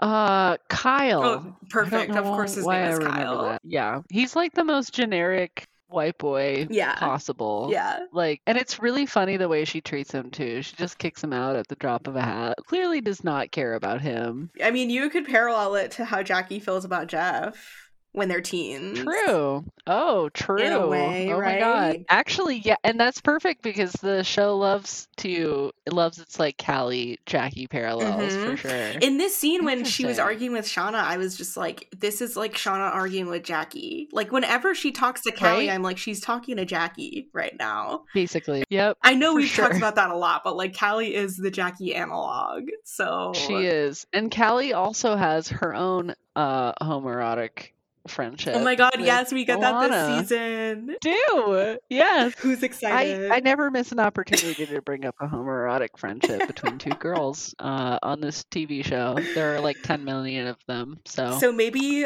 Alana is the Shauna to Jackie's Jackie, to Callie's Jackie. Oh yeah. Jackie, watch out. Yeah.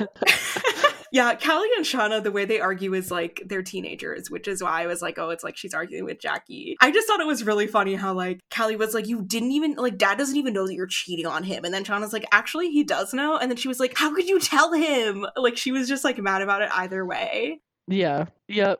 The music supervisor loves the Smashing Pumpkins. Smashing Pumpkins needle drop. They do. This is not it's not one of my favorite needle drops, I guess maybe because I don't have any attachment to this particular song and it's just kind of like there. It's like this one happens when this is when Shauna's talking to Jackie, right? They're playing MASH. Jackie? Yeah. Yeah. Whenever that needle drop happens, I notice it and then I'm just like, oh, it's kind of gone. It doesn't really I feel like that's one that doesn't really do a lot for the scene. Not that it's bad. I agree, it's not really focused on. However, the intro to the song is very like happy and upbeat sounding, which I think is like funny because they put it on this scene, and I think that might have been to it. That might have been why they put it in there, because I always watch this scene thinking like it feels so weirdly jaunty for, a scene where Shauna is literally talking to a corpse. Right, I think that's the point. I got a lot of those vibes in this scene where I was like, oh, they're making it like all like fun and like kind of funny, and then it's like there's that smash cut to like Jackie being like dead, and it's like, oh. That's really dark. Like fucking sitcom where she's talking to a corpse or something. Yeah, like, it's very incredibly dark when interesting. you like realize the context of it. It's like, whoa. Yeah, and the whole conversation. So like Shauna is talking to Jackie's corpse, and you're seeing it as like Ella Purnell, like Yeah, Ella talking back Purnell's to here her. in this episode. She is. She's guest starring She appears in like 2 episodes in her this wig. season, I guess. Yeah. And she's like so sassy too, because she's not really Jackie. It's really like the It's version like of Jackie that Shauna's exists. inner thoughts. Yeah. It's Shauna's inner thoughts that's also kind of mixed with like how Shauna sees Jackie. So she's a lot sharper, I feel like, maybe, but kind of interesting, the whole thing. So like, yeah, what were they? So they were playing MASH. Classic yes. 90s, early 2000s game, because I played it. I definitely played it. Did you ever play MASH? Are you talking about Ty and Van, the game that they're playing? No, I'm talking about the game where you write down in the, like Jackie was writing in the notebook, MASH. You never played MASH then, I guess. Maybe. I don't know. What is it? It stands for Mansion, Apartment, Shack, House. And so you write down MASH, and then you like have your friend count and you like tally, and you pick like, there's different categories. So you pick like 4 people that you'll be married to, and like how many kids you'll have, or 4 places that you'll live, or what kind of car you'll have. And you'll either live in a mansion, apartment, shack, or house, and it like predicts your future or whatever. And so then you like tally up whatever number your friend counts to, and you like process of elimination, cross the names out and see what you get. So like right. It was like the options for who Shauna was gonna marry. I think it was like Jeff, Coach Scott. Randy was not in there, surprisingly. But yeah. I just thought it was interesting. Yeah, Shauna writing it. Oh, right. Jackie, because Jackie would definitely write down Randy. True. Yeah, and Shauna's results were that she was gonna live in an apartment in New Jersey as a stay-at-home mom with $1 million and married to Jeff. See, I remember that line. Yeah. I just that's did like not the connect game. This to a game at all, because like apparently I don't think I ever played I played it a lot. I don't know, maybe I didn't have close enough. I mean, I had female friends though, like I don't know. Yeah, like I did this, and I did like the paper like fortune teller things. We did that all the time. Yeah, the paper thing. Those are really popular. I remember those, the folded paper thing, and you would like switch it back and forth and whatever. And the game that Ty and Van were playing too. Yeah, I didn't do that, but like the boys in my school would play that, and I was always like, how do you make that? I never knew how to make it. I have a whole thing about that, which is that it's called paper football. Yeah, it's paper football. That's what they were playing, paper football. Okay, in 5th grade, we had a paper football tournament, oh my God. I think I came in 2nd place, and I was kind of bitter about it. Wow, that's good though. But I was salty about the girl who beat me. And also I remember that particular girl, I had a grudge against her. And at one point we had a class election that was Bush v. Gore, and I'm really aging myself here because I was in 5th grade when Bush v. Gore happened. Wow. And of course I was in like kindergarten. Of course I voted for Al Gore because I was a little, like a little liberal even when I was a child. But like this girl who beat me at the paper football voted for Bush, and I was like, you know what? See, that proves that she's evil. I would have done the same thing. Dude, like I was really upset and betrayed by everyone in class who voted for Bush, actually. Try being in high school around the 2016 election. Oh my God. Anytime anyone at my school even mentioned Trump, I was like, I can't even look at you. You're disgusting. And there were so many people at my school that supported Trump.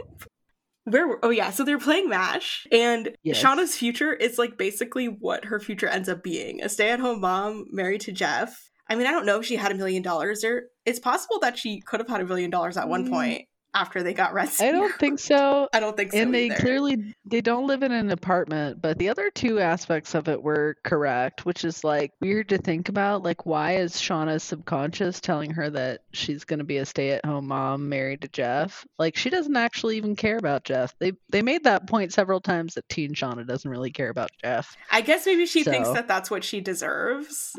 Yeah, which to be fair, does seem like it's kind of the origin of their relationship, is that she feels like she has to do that to justify the fact that Jackie died because she cheated on her, kind of thing. So, yeah. It's again like a really funny, like useful is not the word I'm looking for, but like they're playing like a kid's game. that you play when you're in like elementary, middle school with your like best girlfriend. And meanwhile, Shauna's literally talking to Jackie's dead body. Yeah. Just like the Otherwise contrast is crazy. Yeah, it's her emotional support corpse. So she's been it's been a 2-month time skip. So she's been in the meat shed, and people mentioned this several times during the episode, for like 2 months talking to that corpse, basically, which is, like you said, they play it in such a jaunty way, but then once you realize what's actually been happening, it's incredibly dark. She's literally talking to a corpse. Like this is how she's taking Jackie's death, is she's not talking to her like she's still there, you know? It's like she's just not accepted it. It's deeply disturbing.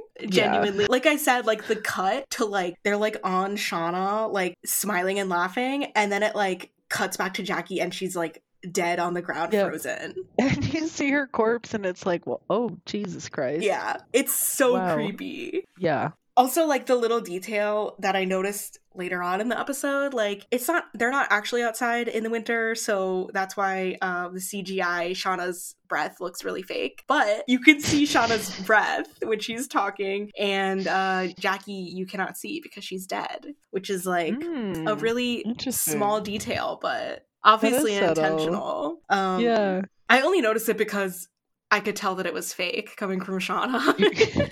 You're like fake CGI breath. Yeah. Well, this is the first episode, I think, where we get a massive amount of really fake looking snow. So yeah, because that won't be. They were not filming it in the actual snow, except for a few scenes. No, that won't be the last moment where we get questionable visual effects at times. So although, you know, to be whether honest, that actually matters to you, it doesn't matter bother me that much. But I can't really tell because I don't live where snow You're exists. not around snow. It was so funny though, because when I was watching it with a group, they were like, oh my god, the snow is so fake, and I'm like, okay guys, I get it, we live in Colorado, whatever. You walk around, we go on snow hikes and shit all the time, but it's like, I don't know, it doesn't really matter that much. I saw a lot of people say that, and I was like, oh, it is? I didn't realize it looked fake.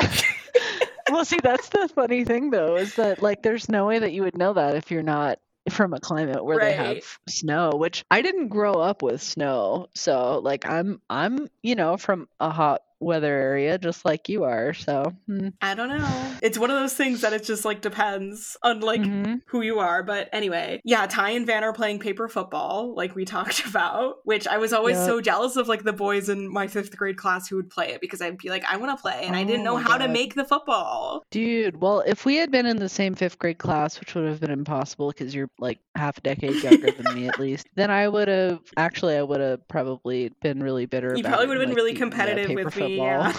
Yeah. You probably would have won too. So I'm not a very competitive person, which is funny to look back on that part of my life and think about the fact that I cared about losing a paper football tournament. So maybe there was such trauma from that I was just like, oh well, now I can never get over this, you know. Now I don't care. I don't know. I have to be apathetic. Yeah.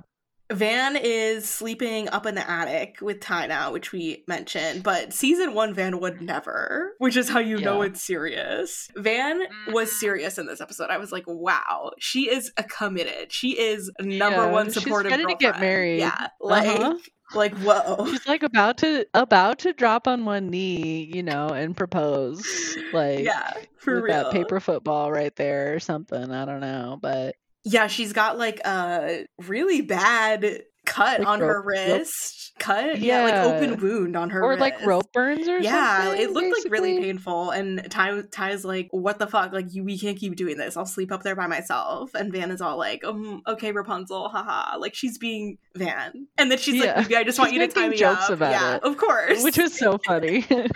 I love that line. Yeah. Also, her scar has healed. It's been 2 months. It's not fully healed, obviously, but it certainly looks better than it did at the season 1 finale. Yeah, it looks very stylish. Yeah, it looks, like sexy Scarface, like, ooh, like you have scars. Yeah. Akilah did a great job.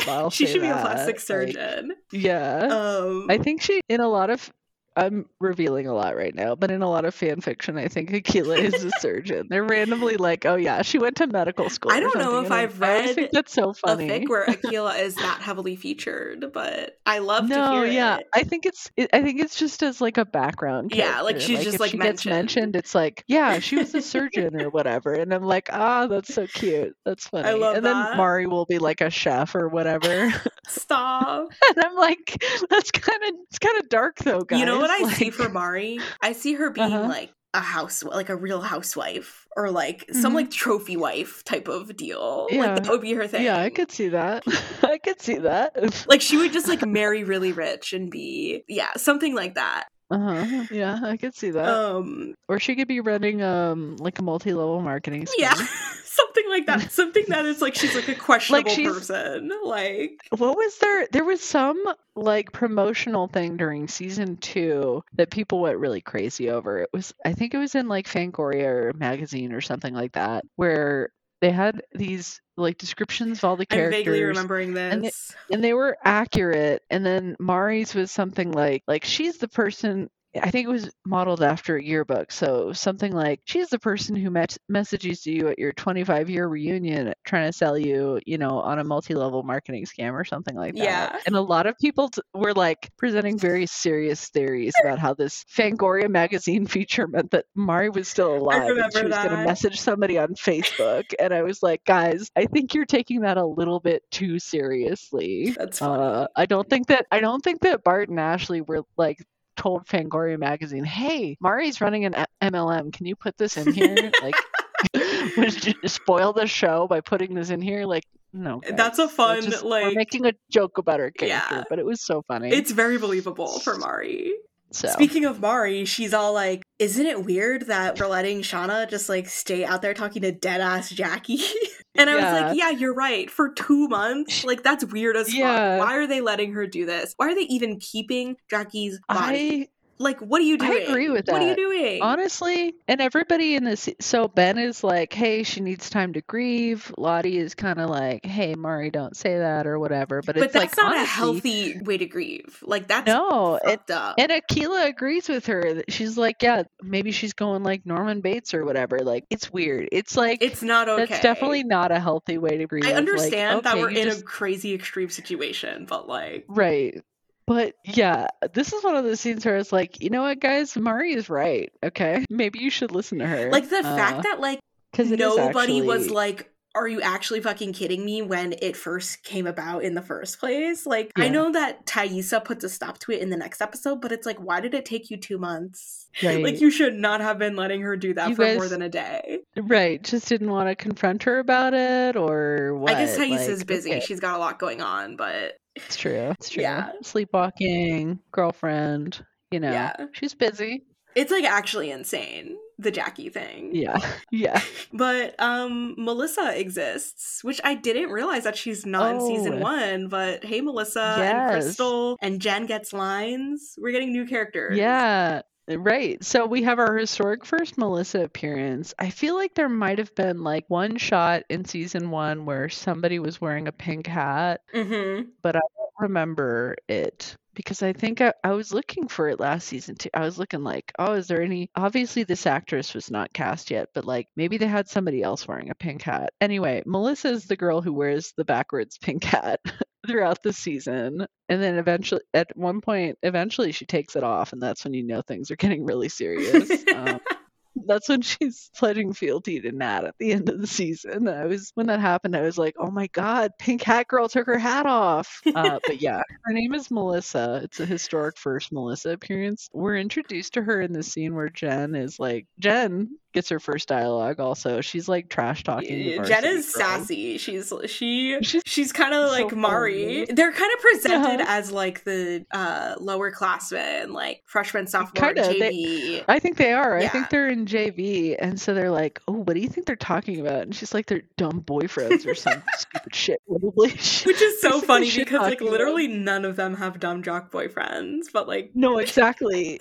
It's so funny. Like the only person arguably who had a dumb jock boyfriend is Jackie, and she's dead. So but yeah, they're kind of like gossiping and being little haters. They're little like what are the side characters from Hamlet? Rosencrantz and Guildenstern. They're just like these side characters that like the show cuts away to sometimes, and they say funny things, and I really enjoy whenever they show up.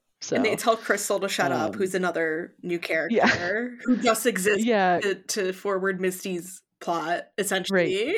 Yeah, she's the origin story. I realized this at some point. She exists to be the origin story for why Misty likes musicals, which is kind of insane. It's crazy, actually.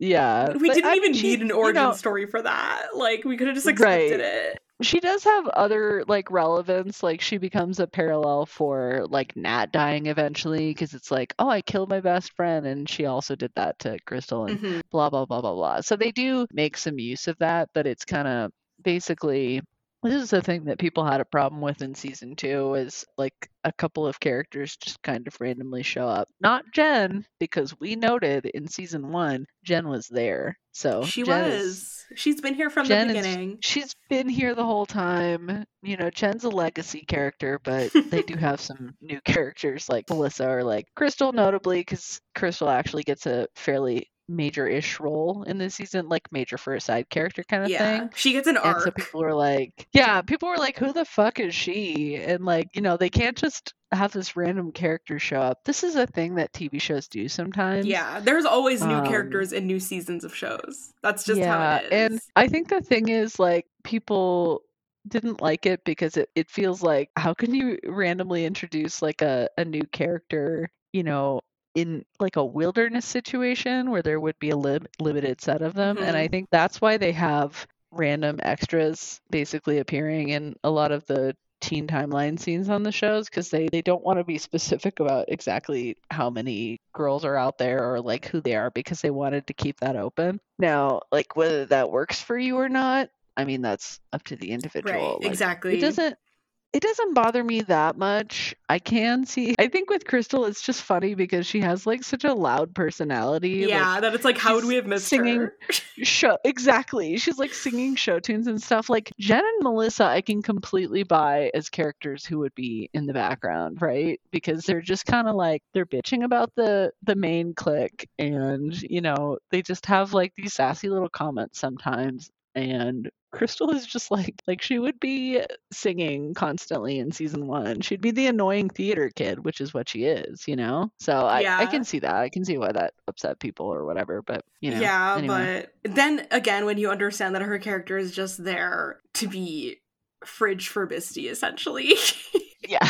It's like, okay, whatever. Yeah. Like, Misty had to have some sort of thing going on this season besides being obsessed with Ben, I guess. Yeah. She kind of moves on from Ben a little bit. Yeah. Like, she has a scene later on, but for the most part, she's not obsessed with him anymore, which is kind of a relief for me. Yeah. Because we didn't like obsessed that. with Ben is not my favorite plot line on the show. So. Yeah. Subconscious dead Jackie is interrogating Shauna about how she got together with Jeff, and she says that Jeff didn't want to be with her because she wouldn't put out, and Shauna's like, I didn't know that, and Jackie's like, but you did. At first I was like, wait, is this true? Because this is actually Shauna's subconscious, so it's like, how would she know that? The thing is, like, I mean, Jackie might have actually told her about that.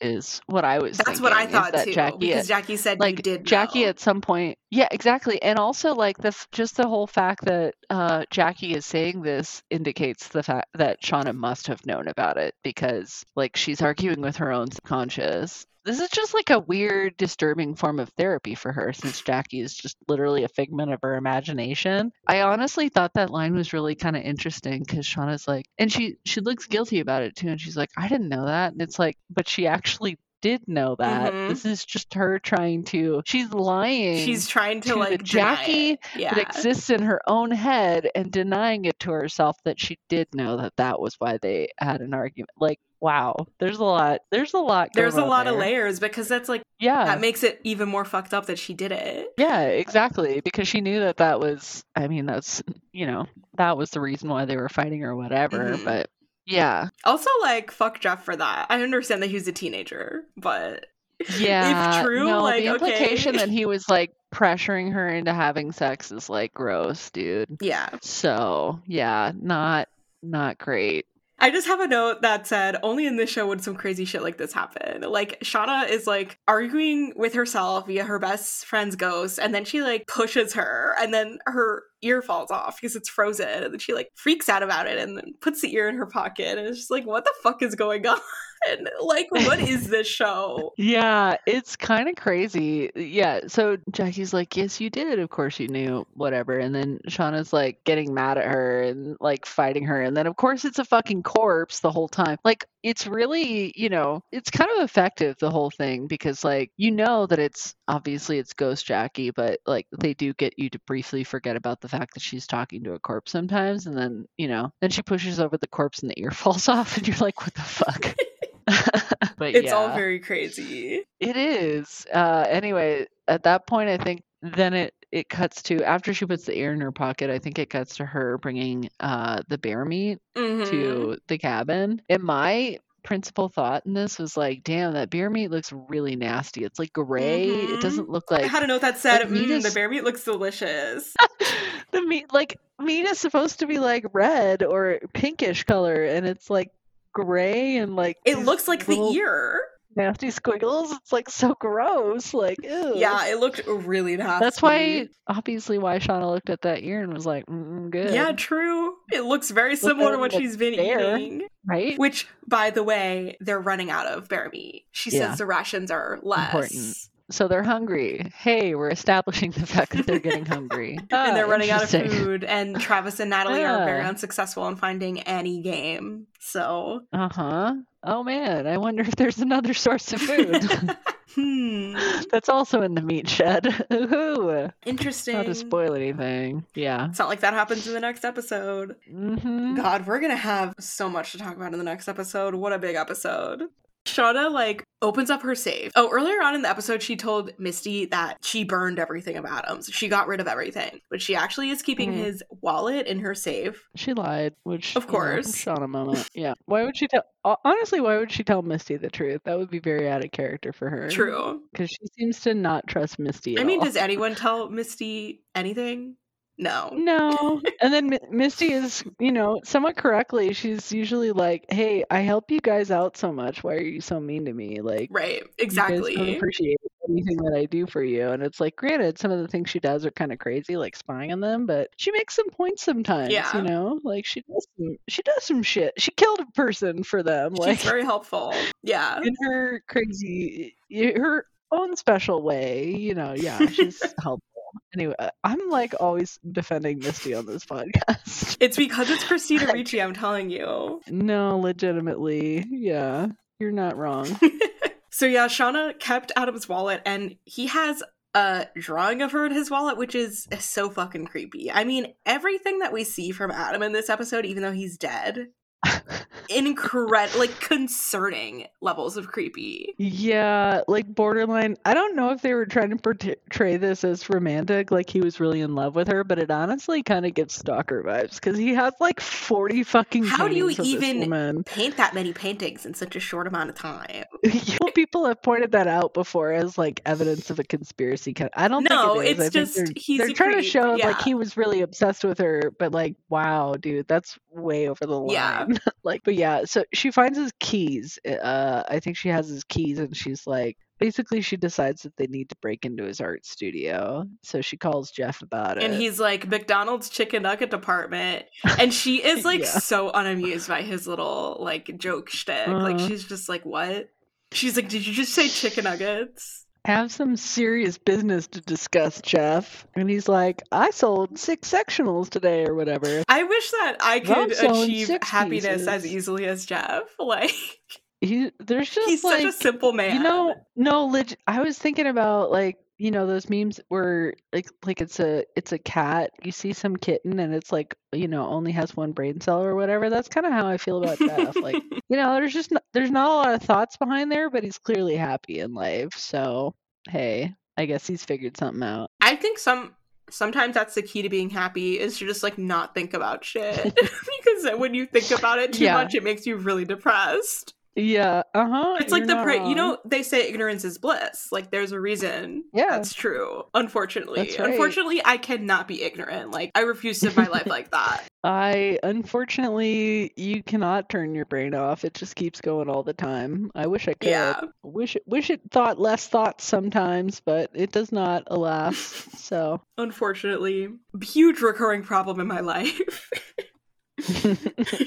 So yeah, Thaisa, at first, there was like this scene transition and they're at an elementary school and I was like, what? Who's in elementary school? What's going on?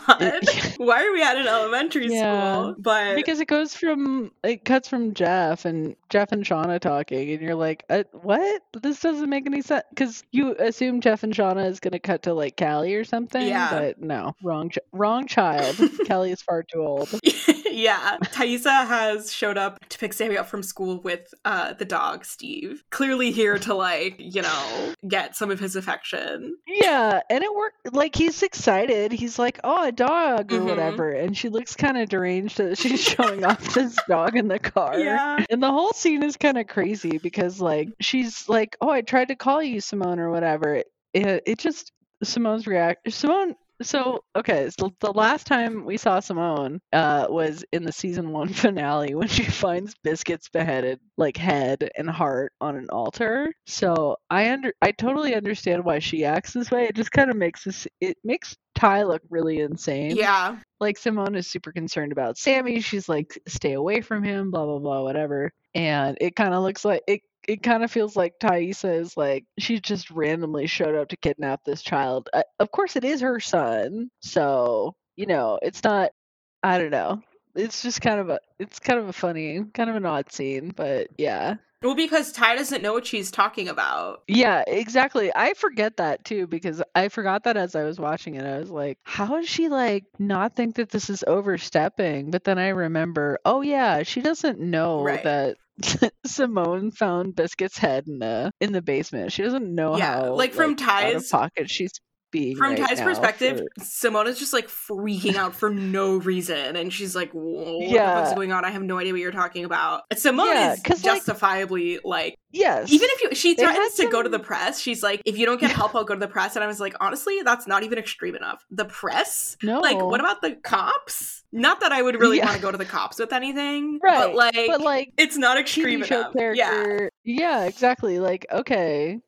The last thing that you saw related to your wife was, like, the dead dog's head and heart on an altar in the basement. Right. Like, I wouldn't even know what the fuck, like, what do you do after that? Yeah, how do you react to that? Like, and also she shows up with a fucking dog in the car. Yeah. Oh my god. Like, for real. What kind of a weird move, and she's right to not want Sammy to be around. Like, she doesn't fucking know. Yes, completely justified. Sammy must be so confused, though. Like, can you imagine? Like, Simone's just, like, yelling at Thaisa and he has no fucking idea. Like, I would have so many questions. I'd be like, Mom, why were you yelling at her like that? Like, there's a chance that Sammy knows about it, though. Like, Sammy, later when we see Thaisa go down in the basement and find the altar, I was like, that crawl space seems like something a kid would definitely get into. Like, you know what I mean? Yeah. It's just... Oh, I hope not. That sounds so traumatizing. Yeah, I hope not as well. But, I mean, Sammy does know about Ty to some extent. True, but I'm sure he doesn't put it together. I think see her. He loves Ty. Like, he does. Yeah. So I mean, Simone is justified in this scene, but it's also like Ty has no idea what's going on. Yeah, I realized that at some point in the scene. I'm like, oh right, Ty doesn't know about what happened to Biscuit yet. So yeah, and then at the end of the scene, she's like, fuck, I guess I have to figure out what's going on. I can't avoid this shit anymore. Like I spent my entire life doing. Although she doesn't, like, actively seek out to find what's going on. Like, she's kind of, you know what I mean? Like, you would think she'd be like, wait, what is Simone talking about? Right. So Misty goes to try to figure out, first of all, like, poor Travis. He's having, like, a freak out because he's, like, out hunting with Natalie and they're actually looking for Javi. Like, Travis is looking for Javi when they go out hunting. This is a scene of Travis and Natalie marching through the fake snow. I thought this was real. I heard that they shot some of this stuff in actual snow. Oh, okay. I don't know. I don't know though. I just heard would that like believe that some Sophie of that was Thatcher real. and Kevin Alvis like actually did film in snow. I don't know what scenes Interesting. for, Okay. but yeah. Okay. So maybe not fake snow.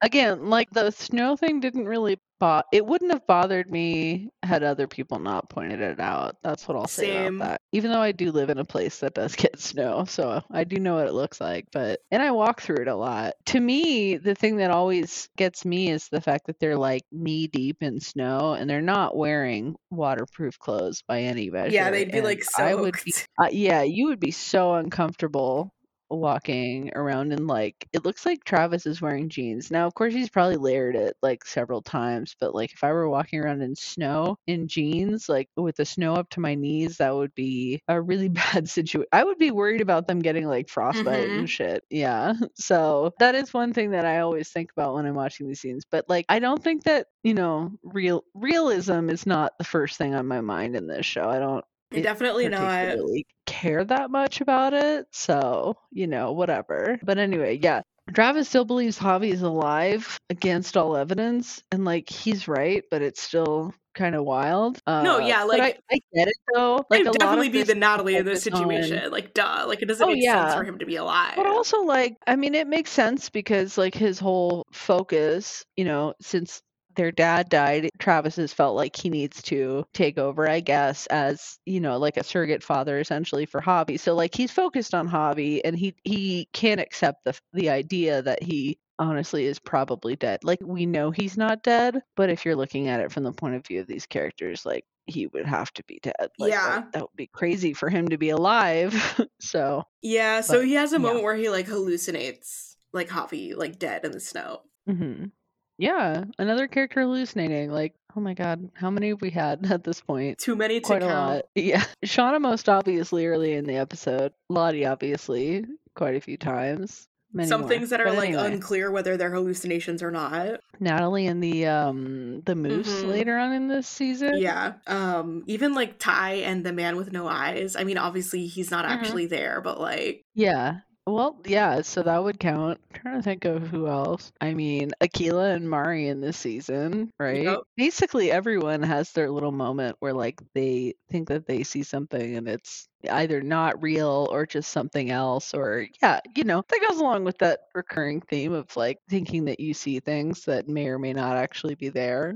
Not being able to trust your own perceptions of reality. That's a big thing for Lottie, but it's honestly a thing for a lot of the characters, too, so... Misty kind of finds, like, her perfect opponent in this man at the front desk of the motel that Natalie was staying at. Oh, I kind of like this scene. Yeah. I wrote down, I called him randomly fun hotel concierge. If Misty were, like, a really depressed middle-aged man, like... Yeah.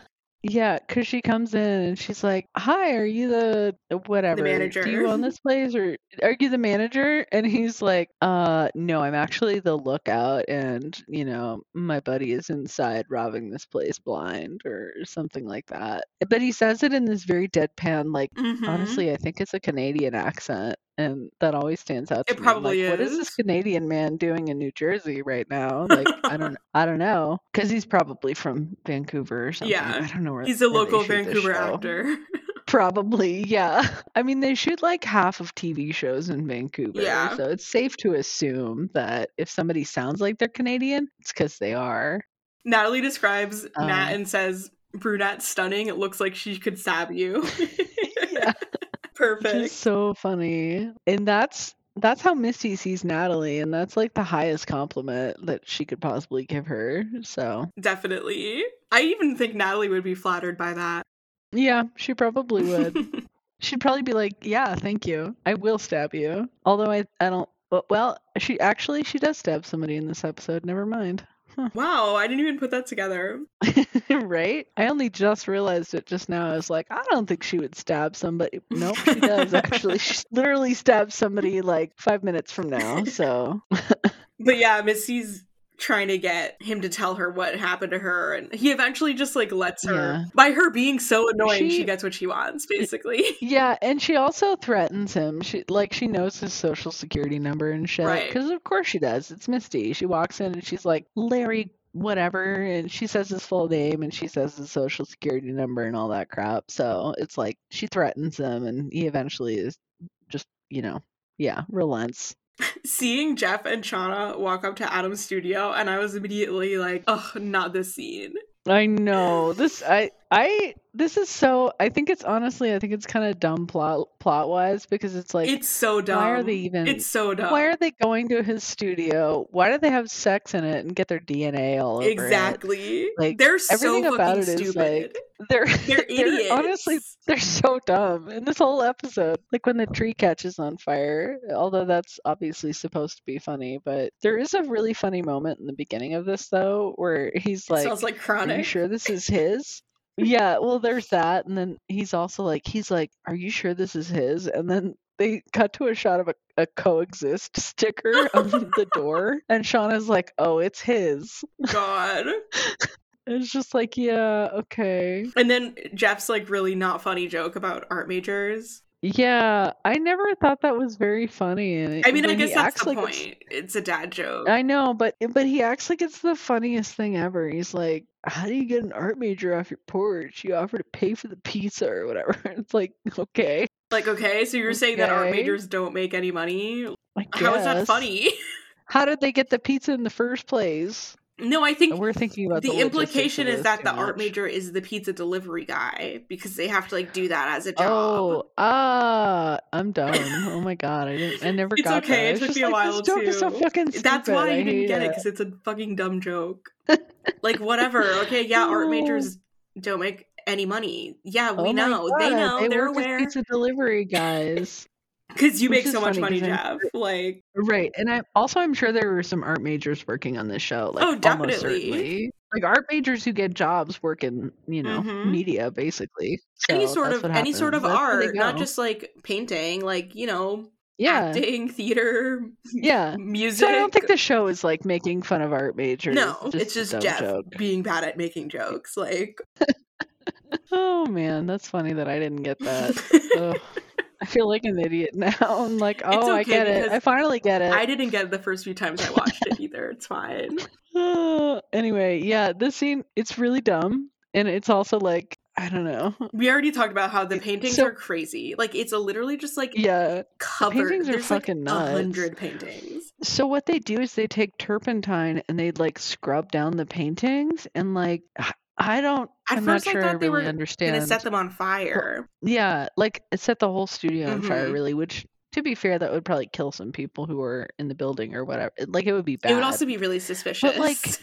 But also, like, they just go in here and they just scrub off the paintings, and this is their solution. That makes it look even more suspicious than it was before. It does. And now the DNA is everywhere. How do they not even think about that? Crime. Yeah. And how do they not even think about the fact that their DNA is everywhere? Like, are you fucking stupid? Why did Shauna pick now to, like, be all horny and seduce him? Okay, so that was I actually do have a sexual thing for her, being there with Jeff. Well, that's kind of right. And that's kind of a thing that I think actually is pretty consistent with her character, which somebody on Twitter once pointed this out, and then I haven't been able to forget it. But like, basically, she's turned on by the wrongness of a situation, and therefore, like, the more fucked up it is, the more like horny she gets, essentially, which honestly makes sense of essentially every sex scene she's been in the entire show, right? Like, why'd she have sex with Jeff? Because of that, because it's like in the like, why did she cheat on Jackie? Because it was wrong. Like, why did she cheat with Adam? Because it's like she only seems to really get excited about it when it's like really fucked up. So like, they're doing this really fucked up thing, they're having sex in a dead guy's art studio or whatever, which it is a guy who she was having an affair with. Yeah, exactly. And she tells Jeff this whole thing about like, oh, I used to imagine somebody making out with you and, it would turn me on or whatever, and whatever. Not interested in their heterosexual sex game. Well, it's just like, Shauna's like into fucked up stuff. Like, I'm not to like quote unquote kink shame or whatever. I don't really think that's a thing, but like, I think it's like Shauna, we always talk about how they all have like really fucked up, outlooks on everything, which makes sense considering the trauma they've been through. But we've also talked about how teen Travis has like weird sex hangups, and like it makes sense that they don't have weird sex hangups being that they're teenagers, but also like specifically with Shauna, her whole like Arrested Development thing with like how in the first episode she was like masturbating in Callie's room, and like Shauna's like the only one that as an adult seems to have like some weird like sex thing though, which is like an interesting thing about her character. Sexual hangups specifically, and like like you said, her Arrested Development is tied to her like sexuality. And I think, I mean, you can certainly tie that into the fact that like when she was a teenager, she did this fucked up thing, sleeping with Jeff, her best friend's boyfriend, and that one thing basically ruined her whole life. Or, you know, it caused all of these after effects that were really horrible. So she got pregnant and she had this baby, and it died in the woods, and it was horribly traumatic. And also that whole pregnancy like ultimately caused her best friend's death. Like all this traumatic shit basically is all tied to that. So it's like the Arrested Development is tied to the fact that her having sex with Jeff that one time is what did this. So it's like now that's very like intimately part of her sexuality is, you know, she gets off on things that are super fucked up. Yeah, it actually wouldn't make sense if she wasn't like weird about sex. Right. If she was just normal and like she was just like, oh yeah, you know, having normal sexual relations like anybody else. Yeah. No, it does make sense. Like that's definitely an established part of her character. So yeah, and I guess like the painting that the shot kind of lingers on of like Shauna's like messed up face. Like I guess that's symbolic. I don't know. Maybe it's foreshadowing. I doubt it's foreshadowing, but I don't creepy think it's looking. Foreshadowing. No, I don't think it is. I know some either. people have that theory that like all of the adults are gonna die, but like I don't think Shauna will. Even if I don't think that's true. I don't believe in that theory, but like Shauna's not gonna die as an adult. I don't believe in that theory either because it's so like okay, they all die one by one. It's just like so kind of boring. That's like a nothing burger of like an arc. Like it's like what's the point? Kinda, yeah, exactly. Like okay, they all die. What was the point then? Like they're all gonna die. Okay, cool, I guess. I mean, maybe they could make something interesting. Yeah, I don't love that theory, but you know, not to trash anybody's theories. Maybe that'll happen. I think people who really like angst like that idea because it's horrible to think about all the characters dying. Right, right. And I agree that it would be horrible if that happened. I don't think Shauna would die because like she's kind of the lead in a way. Yeah, she is, and also Melanie Linsky is like the big star on the show. So she's the only one that gets nominated for awards. Show. Like, what do you mean? Well, I think Christina Ricci gets. She was, but too. Melanie Linsky gets like Melanie Linsky was nominated at the Emmys, I think, for lead actress, and I was like, yeah. How do they decide, like, only one actress out of all of them gets nominated, and then it's like... I know. How do you decide who gets supporting and who gets lead and blah, blah, blah, blah, whatever. I understand they do... The way that they submit is just whatever will get them whatever the award. They think they have the best chance, which is... And when you actually look at the submissions, it's crazy. It's like so insane the way that they divide it up. You're like, oh, okay. Yeah, so, like I know for a fact that Juliette Lewis gets submitted in lead, and then Sophie Thatcher is submitted in supporting when like they have equally the same amount of screen time, basically. I mean, I don't know if it's the exact same amount, Sophie but like the same Nélisse would get supporting, and it's like, girl, she's a lead, and she would deserve a lead actress nom. Yeah, I mean, I would think I thought she deserved whatever. She was robbed anyway. But they wouldn't even submit her for lead. They would submit her for supporting. So I think they did submit her for lead this last time around. Though. Well, that was never going to happen, unfortunately. I know. Yeah, you're right. Like, why would they nominate her over Melanie Linsky? That's the thing. Which is why they do supporting, I guess. Exactly. But yeah, anyway. Well, it's Hollywood. I don't think any of the young actors are going to get their due. No, they're not, because they don't get, they don't have like the star, you know, status. I guess they haven't put the time in. I think it's like, you know, people are like, oh, Christina Ricci and Melanie Linsky, like they've been in the industry for decades, so we can give them awards now. Yeah, because it's like, oh, well, yeah, like they're just good in everything. You don't have to watch it, just nominate them. Yeah. But it's like, if you actually watch Yellow Jackets, then they're great and they deserve it, but still, it's just whatever. Yeah. I think that's dumb. That's Hollywood industry insider bullshit that I don't care for. Yeah, So me anyway, either. I tend not to. I try not to care about that stuff. Okay, so back to something that we really care about, which is the Jeff Shauna sex scene. Oh, do we have anything else to say about it? Number one crush by Garbage is used as a Right. needle drop in the scene, and I liked it because to me, Garbage is a very, very 90s Mm-hmm. band. Like they just feel quintessentially 90s to me. So that's It's all. also That's the only other thing I have to say about a that. really I appropriate don't. song for this scene specifically. Yeah. Yes. Crystal is using the outhouse, which I guess when they have to poop, they have to go to the outhouse, but they have that pee bucket inside the cabin, which becomes a thing later on in the season. She is singing because singing helps her move things along, which is something that Misty did to Ben in season 1, if you remember. Right? Yep. And Misty tells her to shut up, and then she's like, oh, why don't you sing with me? We can harmonize. And I was like, oh, that is the true foundation of a friendship, harmonizing with each other. Right. This is the point where I wrote down that Crystal is the most Riverdalian character on the show. So. Oh, this isn't even scratch the surface.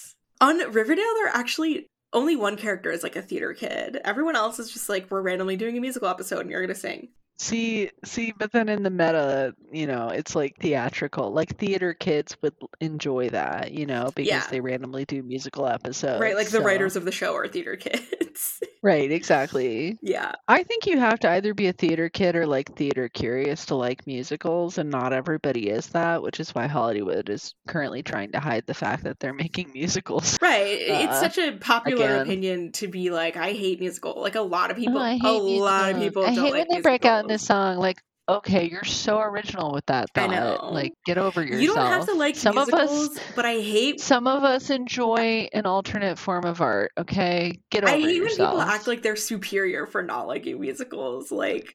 Right? It's like, oh, okay, so you're just writing off an entire art form and you think that's cool? Yeah, okay, like they think that like musicals guess. are like childish, or like usually when people say they don't like them, it's because they think it's unrealistic for people to burst out into song, and it's just like so everything has to be realistic. Movies is unrealistic. Right. Superheroes are fucking unrealistic. Like, what do you mean? And I'm so tired You've never of watched anything also. that's unrealistic. Like, what are you talking about? Literally, yeah. Sorry, like I like them more because it's unrealistic. Yeah, it's like I like musicals because they're so over the top and campy, and it's like exactly fun. They embrace the unrealism. Right. Not everything in life is about realism, okay? Especially in art. I mean, so get over yourself. I use art as an escape.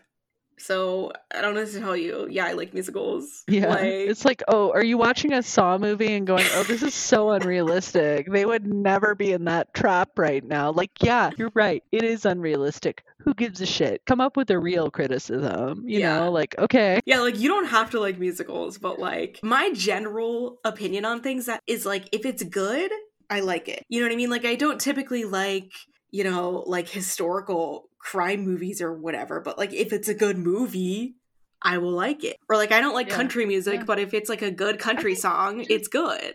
Yeah. If you just open your mind to things, then you can enjoy a lot more in life. Okay, open your mind to musicals. That's my rant for today. I don't know how we got on that. We're defending theater kids like really hard. Yeah, I was like theater kid adjacent in high school. I think that's why.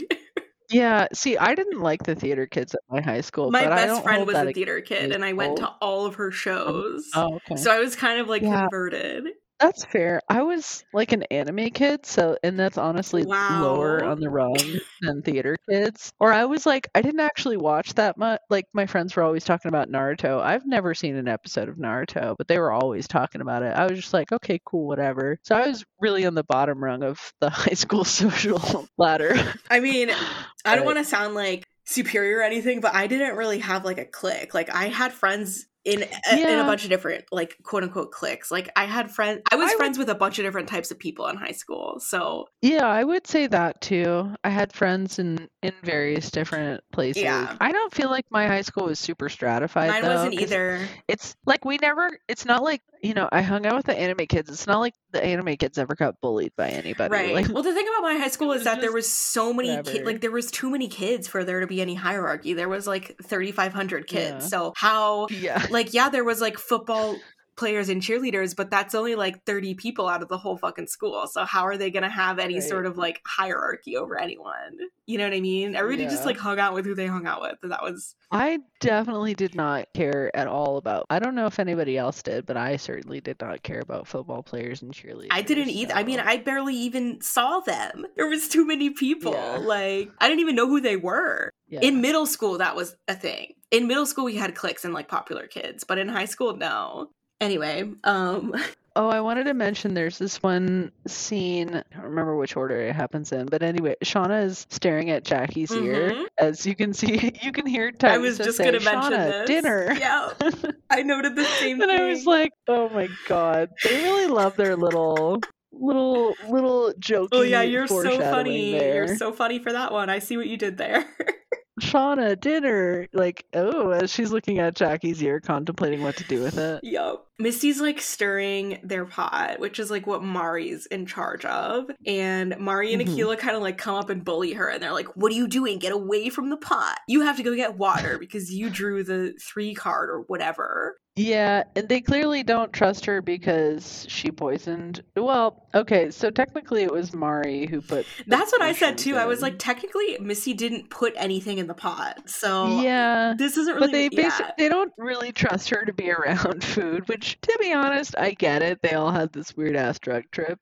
But, you know, at that point, blaming that on Misty, like, there was a lot of personal responsibility that they needed to take for that. Anyway, I think this is the first mention of the card draw being used to select chores, because she drew a 4. And it's so offhanded. Like, it's like you don't even know they're talking about cards. You know what? Everything about the cards, everything about the build up to it is so like it's just random occasional little moments. Like it's actually really subtly incorporated. Yeah, like you wouldn't know unless you're like deeply entrenched in the show. Right. Oh yeah, so we have our little Ben and Nat duo scene, the first of the season. Natalie is like they're mapping out the wilderness essentially. Like Nat is like walking farther and farther every time they go out and like drawing it out on a map, and Ben is making it into a map. Useful stuff. I do always love the Ben and Nat duo while it lasts. Yeah. I mean, it definitely breaks up by the end of the season. And yet, I think, so Ben uses this, doesn't he use this map to figure out where Javi's little hidey hole is or something like that? I think so, yeah. Later on in the season. Yeah, so I think that's why that's established here. Well, and also the thing with like Van being like, oh, it makes the symbol. Oh yeah, there's that whole thing. Seeing the symbol, and Thais is like, whatever, it's just a bunch of packs. They have their little philosophical argument, you know, like all married couples do. Yeah, they talk more about how like it's not possible that Javi's alive. And adult Misty is having a little breakdown in Natalie's hotel room, and like when she says don't cry about this, Misty, babies cry. That always makes me so sad. I know. It's like Misty doesn't let herself cry. Well, we see her cry in the season, actually, in the teen timeline at least, so I guess she thinks it's a stupid thing to cry about.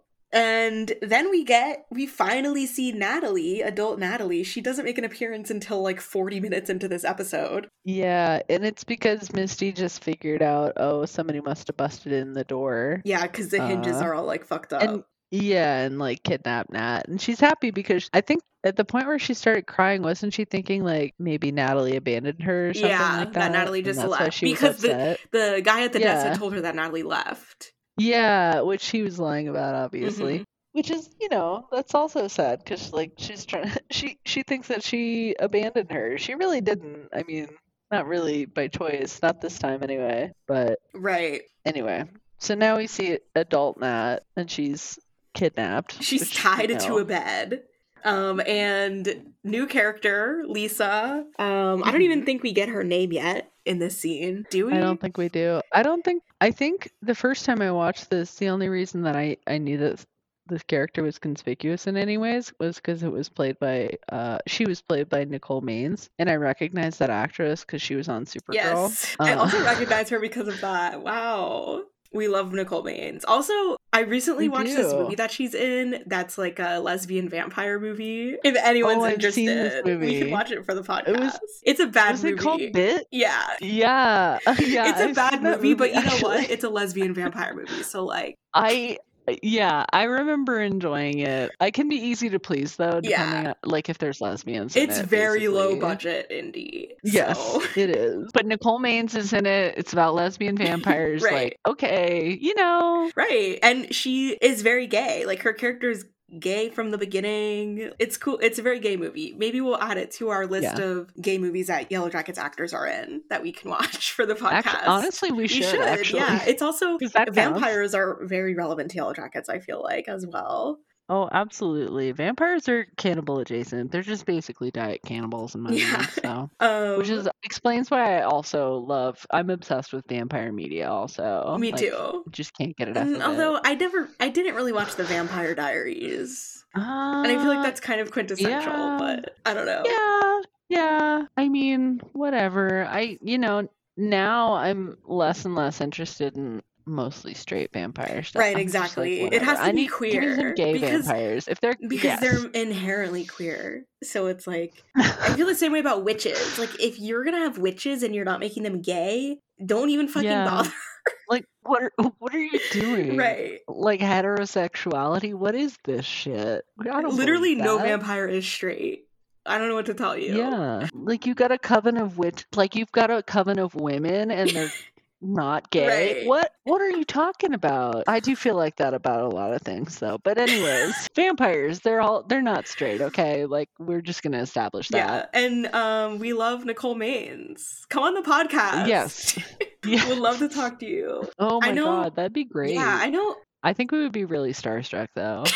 Yeah, for real, honestly. I'd be like, I actually didn't watch Supergirl when she was on it, but I still know that she was in it. But yeah, I know some people don't like the character of Lisa, but I really like her. Oh. I mean, I don't see what there's to dislike about her. I mean, she's just there for Nat, and I really like her relationship with Nat, and maybe I'm just biased because I like the actress, but who cares? Also, she looks so good in this role. Sorry. Like, she does. It's such a good style for her. Like, I'm like, damn. Great styling. No, you're right. Go off wardrobe. I like Lisa. Yeah. To me, she's just like, Nat and Lottie's adult daughter, basically, that they raised throughout the season. The theory said she's Wilderness Baby. Oh, God. Oh, my God. Those were so funny, dude. Okay. But actually, so that does bring up something, though. There were a lot of theories that, so we knew at a certain point that Wilderness Baby was male, so people were like, oh, because Nicole Maines is trans, that means that Wilderness Baby grew up to be trans and is a trans woman, and it's Lisa. And it's so many things wrong with this theory. We've castigated it many times before on this podcast because we both hate it. That's incredibly insensitive. It's like, if not and it's transphobic, it's definitely borderline transphobic. Yeah, and it's also just one of the things that I like about the show, or that I like about Lisa on the show, is that the show never says that she's trans. Right, it's she could be, she could not be. It doesn't define her character. She could be cis. Right. It even they even get to a point where she's having a conflict with her mother, and at that point I was like, okay, are they gonna introduce it as her mom doesn't like her because she's trans? And it's no, it's just because she was depressed and wanted to kill herself, and her mother's really controlling. Yeah, and it's I honestly really liked that because I was they could have so easily made it oh, her mother hates her because she's trans or what. Mm-hmm. It doesn't matter. If she is trans, then it doesn't matter. And she could be cis. There's no reason that character couldn't be. And I actually like that because the show doesn't make it they don't make a plot point of oh, she got thrown out by her mom because she's trans or whatever, because that would have been the lazy way to do it, in my opinion. So I kind of hate that fans turned around and they were like, oh, her transness must be a plot point. The character hasn't even been established as being trans. There's no reason to read that character as trans. Whatever. I mean, and I'm not saying, if you want to read the character as trans, obviously that's totally cool, but it's just why make it this stupid soap opera bullshit plot point? And I'm it would be weird for Yellow Jackets as well. It would. I remember watching some interview with Nicole Maines, and she was talking about that. Somebody asked her if the character was trans, and she was like, well, she can be if you want her to, but I like that it's not talked about. And she talked about the scene with her mom, and she was like, I love that they didn't bring that up with her mom and that her character isn't about that. Yeah. I think we need more trans actors playing characters that are cis, or just playing characters that exist and don't have to talk about their gender at all. Like, there's like 3 instances of that on this show directly. So yeah, that's actually a really good point. I kind of love it. There's a few but examples yeah. on other TV shows that I could think of, but yeah, I mean, we need more Mhm. trans rep on TV in general, but Yeah. And I'm yeah. not saying that trans storylines are bad, No, but no, no, no, I like yeah. the fact that I think that trans actors should be able to play characters that are either cis or just ambiguous, Agreed. or like in this case where it just doesn't matter. And I don't want to speak for them, but I because- think they usually feel the same way. Like whenever I Yeah. hear trans actors Yeah. talk, they're just like, yeah, I just want to like play characters. Like I don't always want to have Yeah. to like be telling a story about like trauma, about, you know, like your own yeah, personal trauma too in a exactly. lot of cases. Yeah. Like, yeah. So I'm so glad that Nicole Maines agrees. Sometimes that's so flattering. I love that because that is Yeah. something that I She liked said like about her exactly what character you on the just said. show. Yeah. The whole season I was like, oh no, they're gonna bring it up. But you know, honestly, when they got to the mom scene, you know, when we meet Lisa's mom, I was like, okay, actually, they're not going down that road because it just doesn't matter, and that's really It in my doesn't opinion, matter. refreshing. And if they Yeah. made it a thing, And nobody on the yeah, show makes any comment, which is it's so nice. Like even if she is trans, it just doesn't matter. Nobody treats her any differently. Which or is like nobody even know. would necessarily know because it doesn't Yeah. matter. Exactly. Like who cares? Right. Anyway, not Wilderness Baby. Cast more trans actors, period. Yeah, that's right. But Natalie basically does nothing in this episode. Sorry, not Natalie. Lisa does nothing in this episode except get stabbed in the hand with a fork. Yeah, we basically just spent a huge portion talking about this minor character who does nothing in this episode. Well, she's like talking to Nat, and like Nat is like kind of working her basically to get her to let go of her.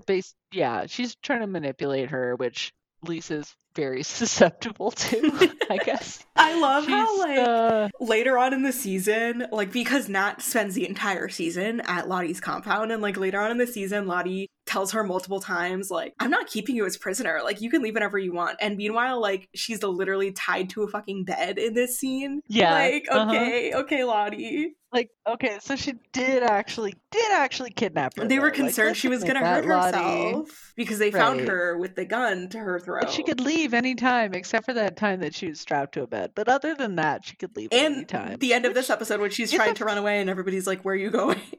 Right, yeah. So, okay, little misleading there, but my next note just says, I love seeing someone jam out to Papa Roach in the car, but I don't really need a scene of Jeff reminiscing about what happened from his point of view.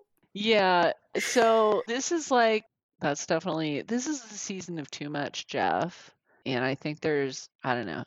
I think what happened was like last season, Jeff had a couple of like really funny lines, and Warren Cole was really like great at playing him. He makes him very charming. Like he's just a dumb, funny, simple guy. And like he plays that so well. But I think they saw that and they were like, oh, people love Jeff and they think he's so funny, and they cranked it up too much. Like there's just too much Jeff. Like we don't need to, like you said, the Papa Roach scene objectively, it's so funny, but like, do we need that? Do we need to see him reminiscing? My about whole this thing in the is that car? like it's no. unnecessary. Like I already got it doesn't really add anything. I already understand how Jeff feels about the sex that happened. Yeah. Like I don't need got this that scene. in the sex It's scene. literally like, unnecessary. And he's having like we see flashbacks to the scene and it's like, I don't need this. I don't need this. I got it. It's like, okay, I love the hilarious overkill. Papa Roach needle drop, but it's like we didn't actually need that. And I think that's kind of emblematic of a lot of the Jeff content this season, is that it just feels like unnecessary, basically. Like there's too much Jeff. So that's my soapbox moment about Jeff. Yeah, there we go. First criticism of season 2. Just kidding. Can you believe that we're criticizing things that you probably haven't heard other people criticize? Because everybody else is criticizing everything else. Right.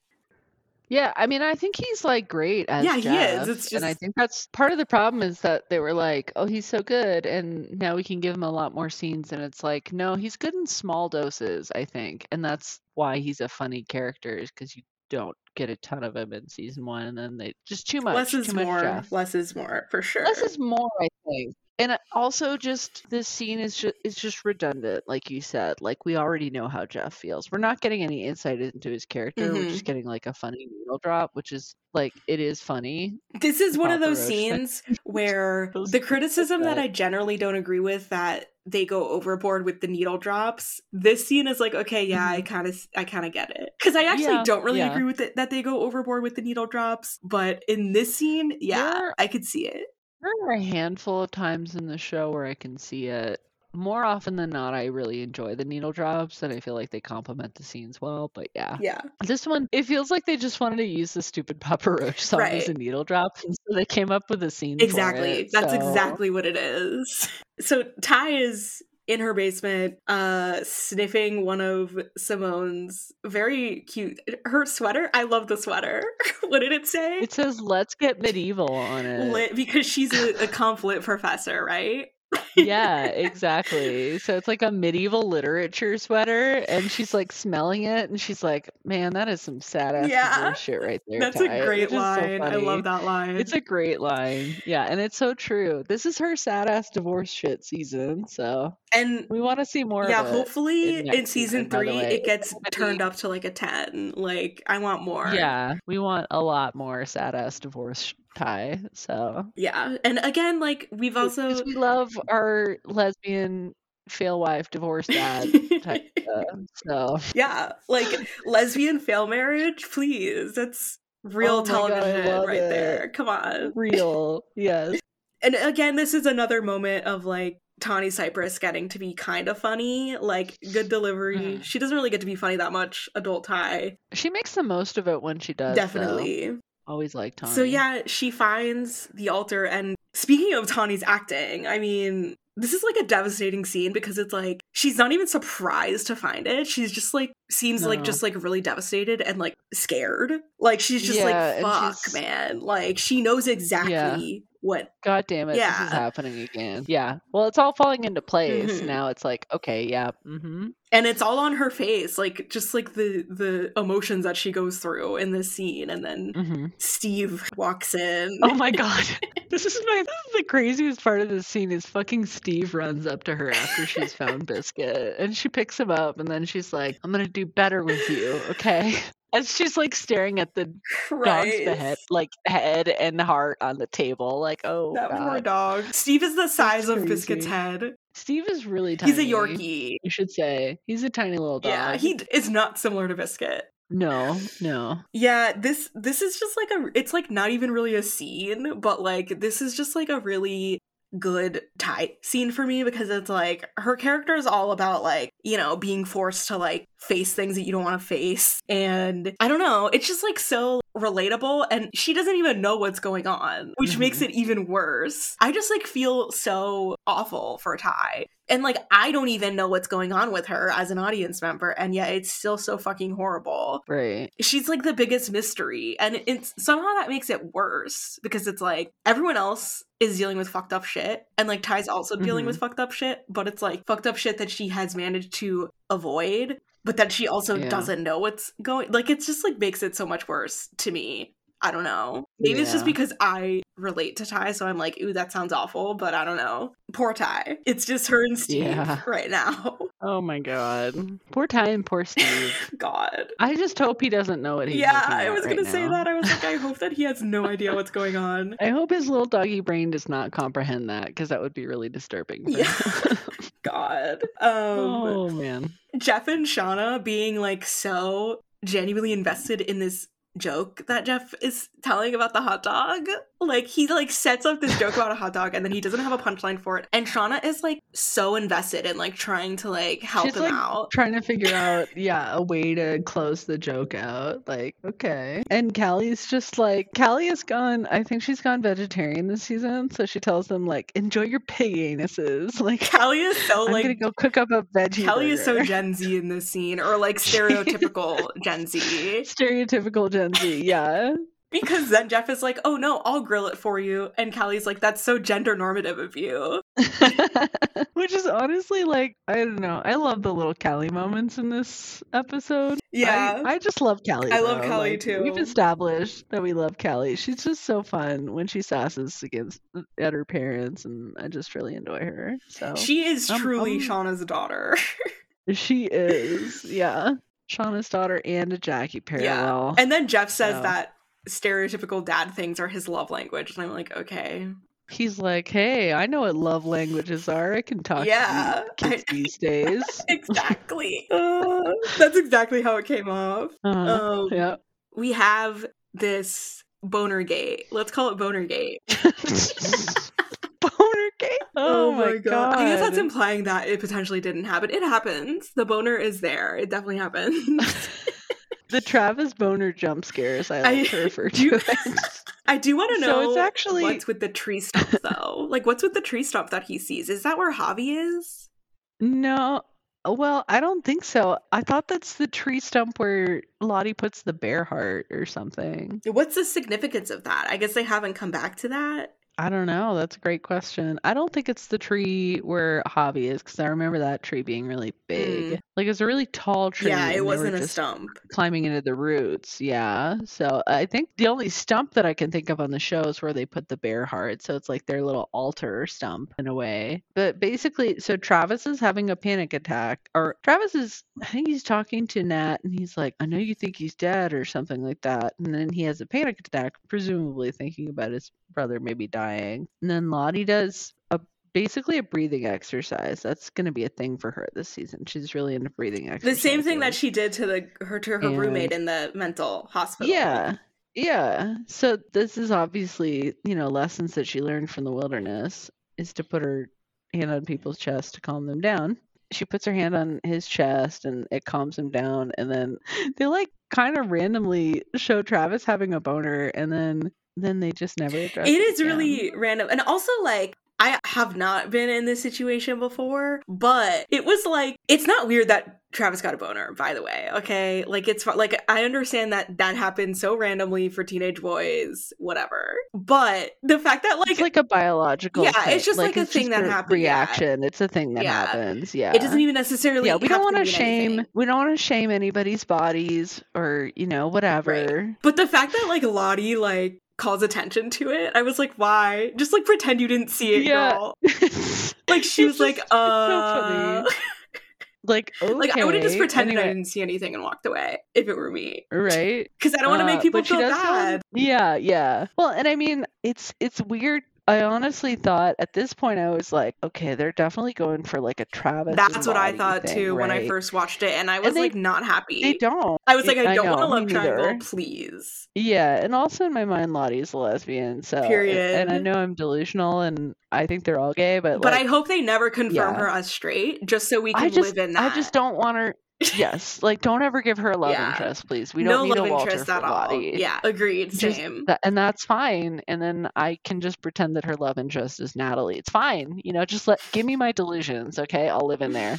But like, yeah, no, I thought that that's where they were going to go with it, and thank God they didn't, because I think that would have been like way more boring, like typical. Oh, there's teenagers, so there's got to be a love triangle, right? And then they kind of really don't, which I respect, because it would be so easy to do on this show too. I could see them being like, oh, we need more romance on the teen side, and we only have one guy, so like let's do a love triangle. One boy. Yeah. Well, we can't just fill the show with lesbians. Actually, you guys could. I'm just saying, if anybody working on the show is listening, like, you could totally do that. If you need more romance, I'm just gonna tell you right there, that is a way that you could do it, and at least there's many options. The portion of your audience that I interact with would be very happy about that. So, hey, I'm just saying. Yeah.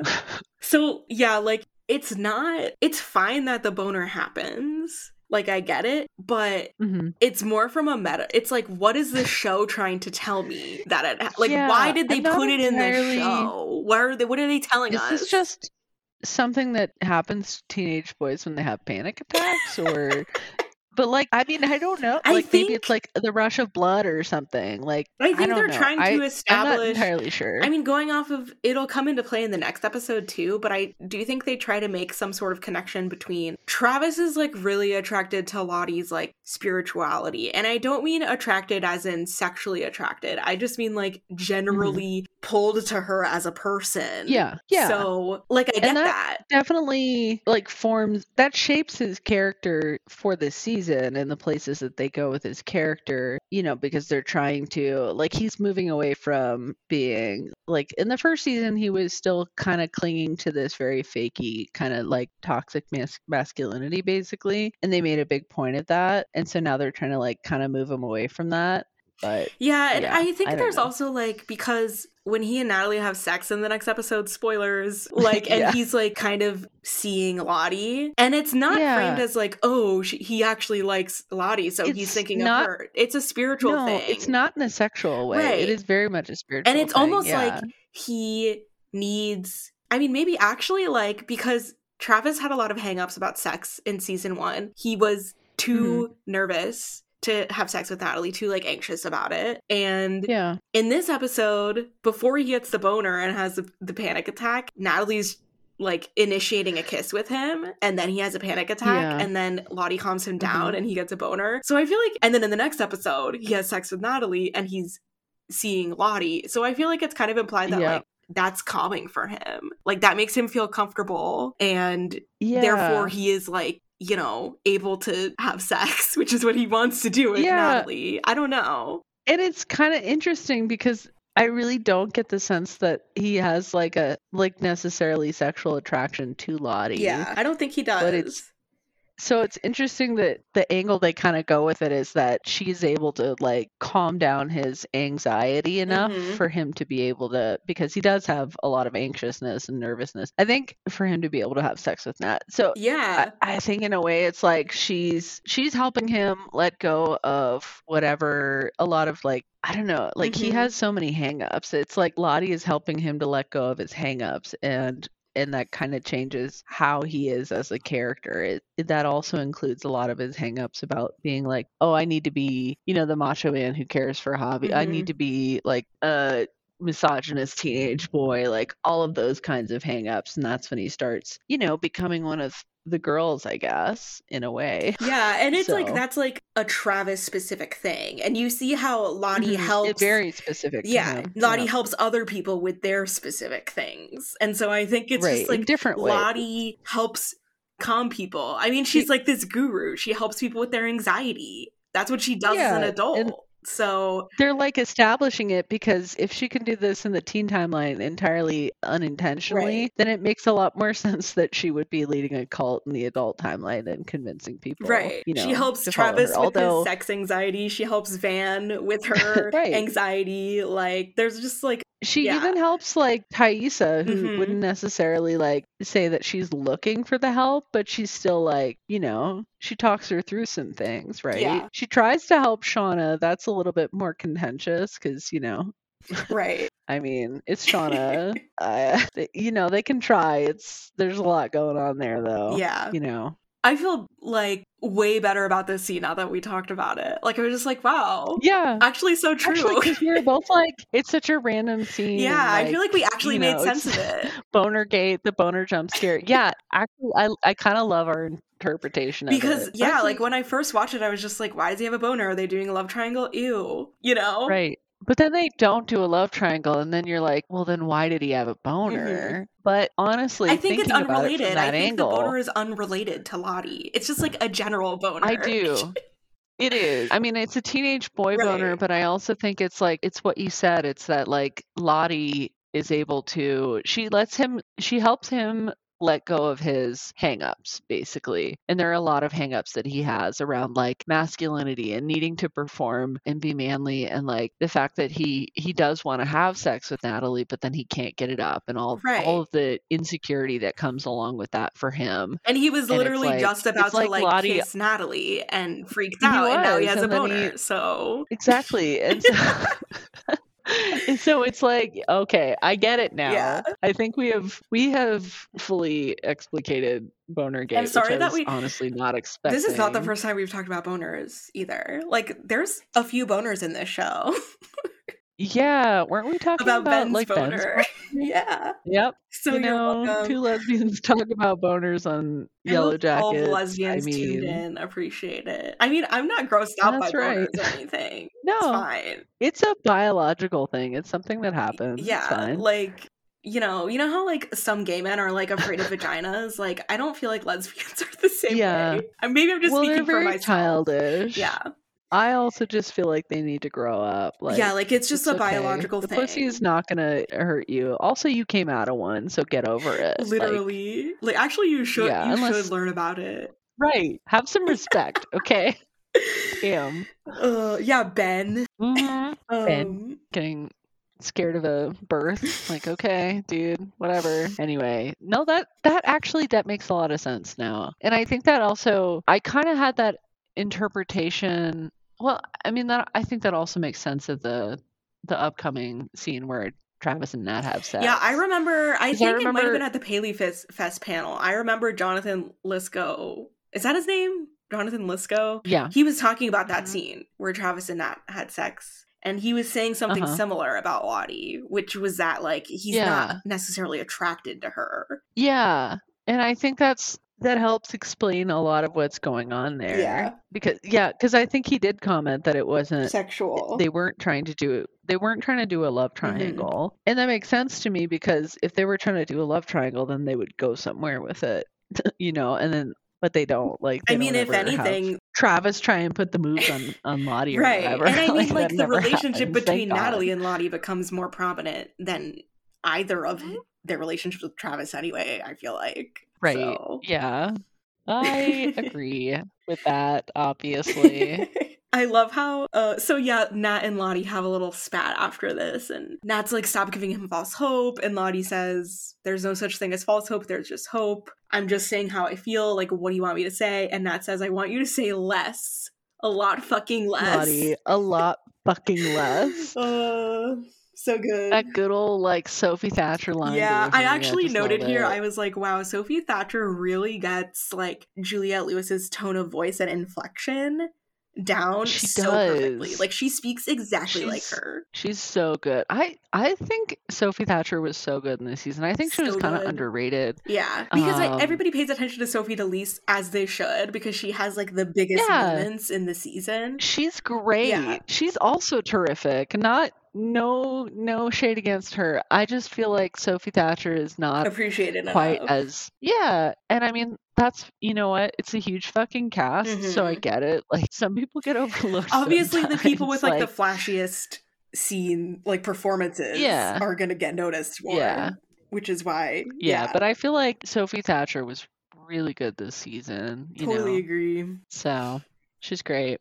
And I love all of her scenes with Courtney. They're great. Luckily, we'll have a lot more to say about them in the future. We'll have so many. This is just the beginning, man. We're really already have this season with the gay stuff. I think, like, more scennes, right? They already had, like, more scenes in this episode than they had in the entire last season. So, I guess they kind of are replacing Jackie Shauna with the, like, homoerotic, honestly, like, non-canon lesbianism. Yeah, but to be fair, there's also, I mean, Jackie Shauna still gets a little bit, at least in the next episode, I feel like. So definitely. But yes, they get one last really big hurrah. A huge hurrah. Definitely our central, homoerotic friendship for the season is for sure Lottie Nat. We're officially inducting them into the Homoerotic Friendship Hall of Fame. Hall of Fame, absolutely. Love those homoerotic friendships. So yeah, we have the fork hand stab. Natalie stabs Lisa with the fork and makes her grand escape, and honestly, it looked painful as fuck. I did not like it. It did. I was like, ew. Also, Lisa, I was just, like, thinking, Lisa's a terrible kidnapper. Like, and Natalie she's was so kind bad. of pointing that out too. She loses. Natalie was like, she you don't know what you're was. doing. She loses her mark, like, immediately, gets stabbed by her. Like, it's crazy. Anyway. I was wondering if, like, do we think that Nat knew that she was in Lottie's company when she saw the symbol on the necklace? Like, do you think she was immediately like, oh, Lottie? Kind of. Because, like, you would think if not, she'd be freaking out more. She'd be like, what the fuck is with the symbol? I don't know. Yeah. But also, they make it seem like none of them have even heard from Lottie in 20 years. So it's like, why would Nat know about it? So maybe I'm thinking maybe she didn't, because she seems more, like, surprised, I guess, when she does see Lottie. Mm-hmm. But she does see the symbol on the necklace, and she's like, yeah, I know exactly what's going on. Yeah, I mean, I think she automatically would assume that whoever it is, like, probably has a connection to Travis's death, because remember, that was her whole thing last season, was finding out who who caused it. I think the symbol was drawn onto the postcards or whatever, so I'm sure she assumes that it has something to do with that, and it's something nefarious. I don't think she would necessarily connect to Lottie, though. Yeah, I agree. You know what I mean? She probably wants to do So- some investigating.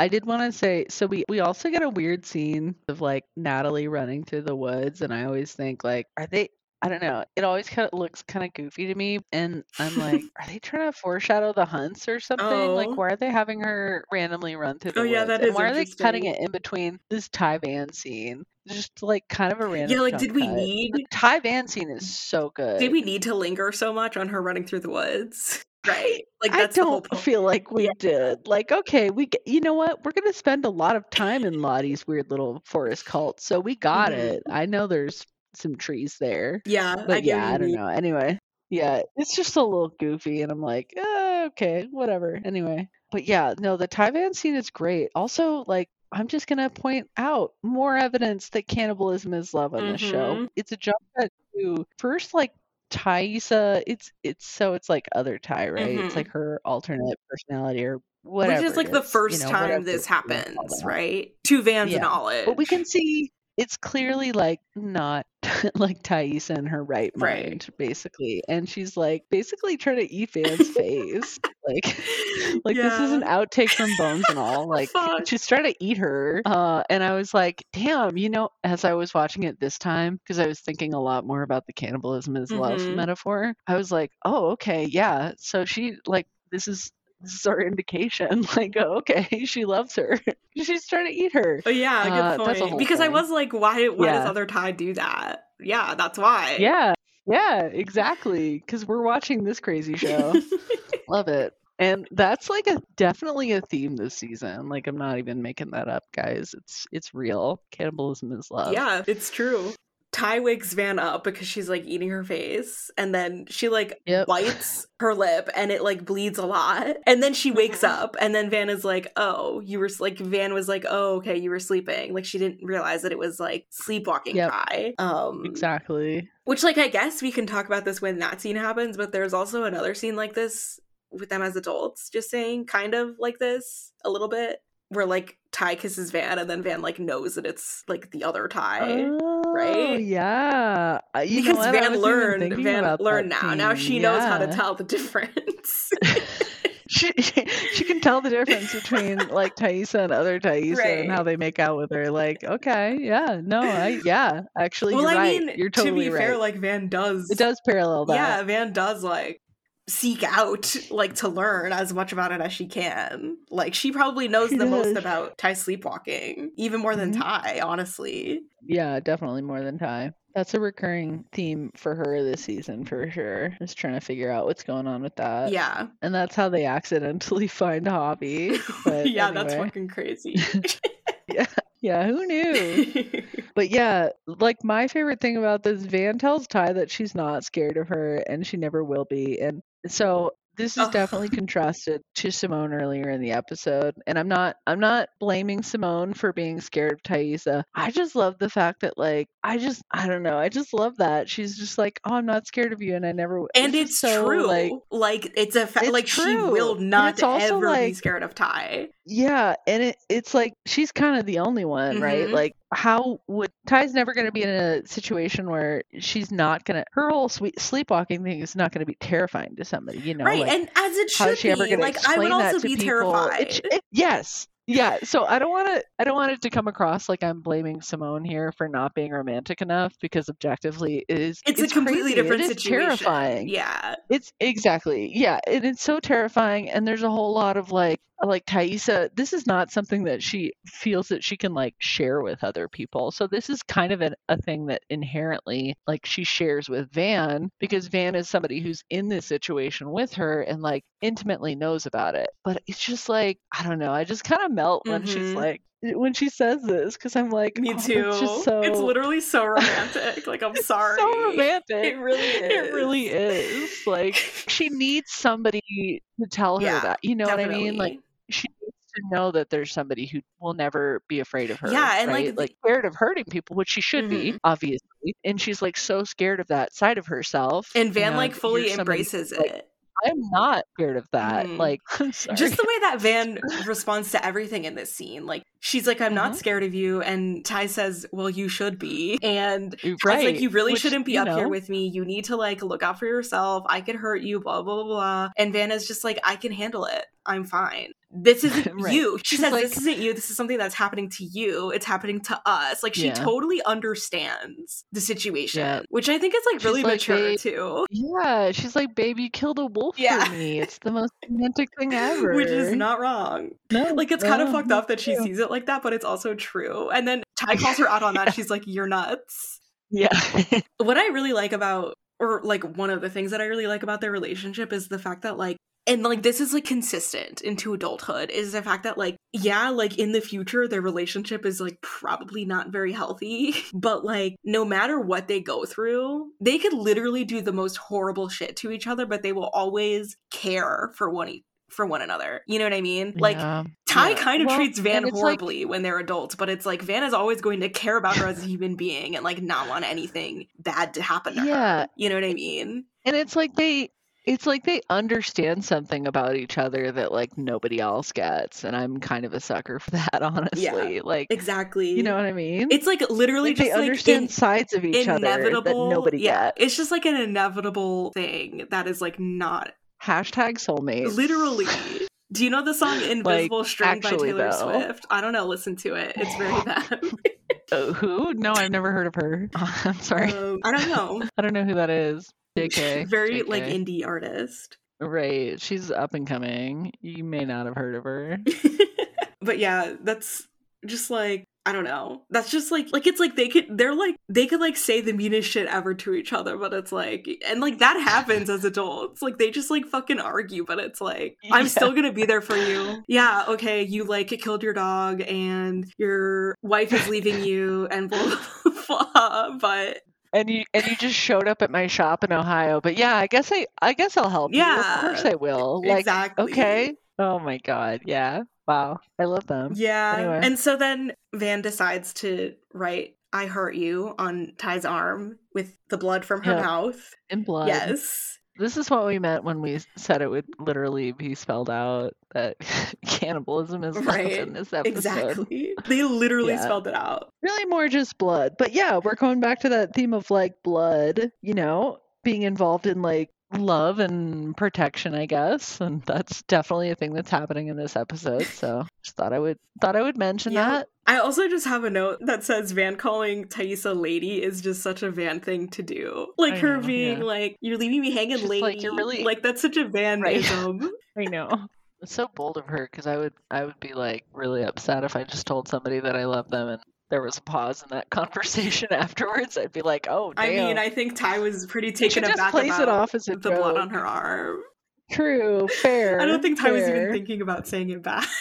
She's like, what? But she does. She does. Because how could you not? Van is being all charming and funny. She does, and she means it. Exactly. And then like Van teases her about it. And they're adorable. They are.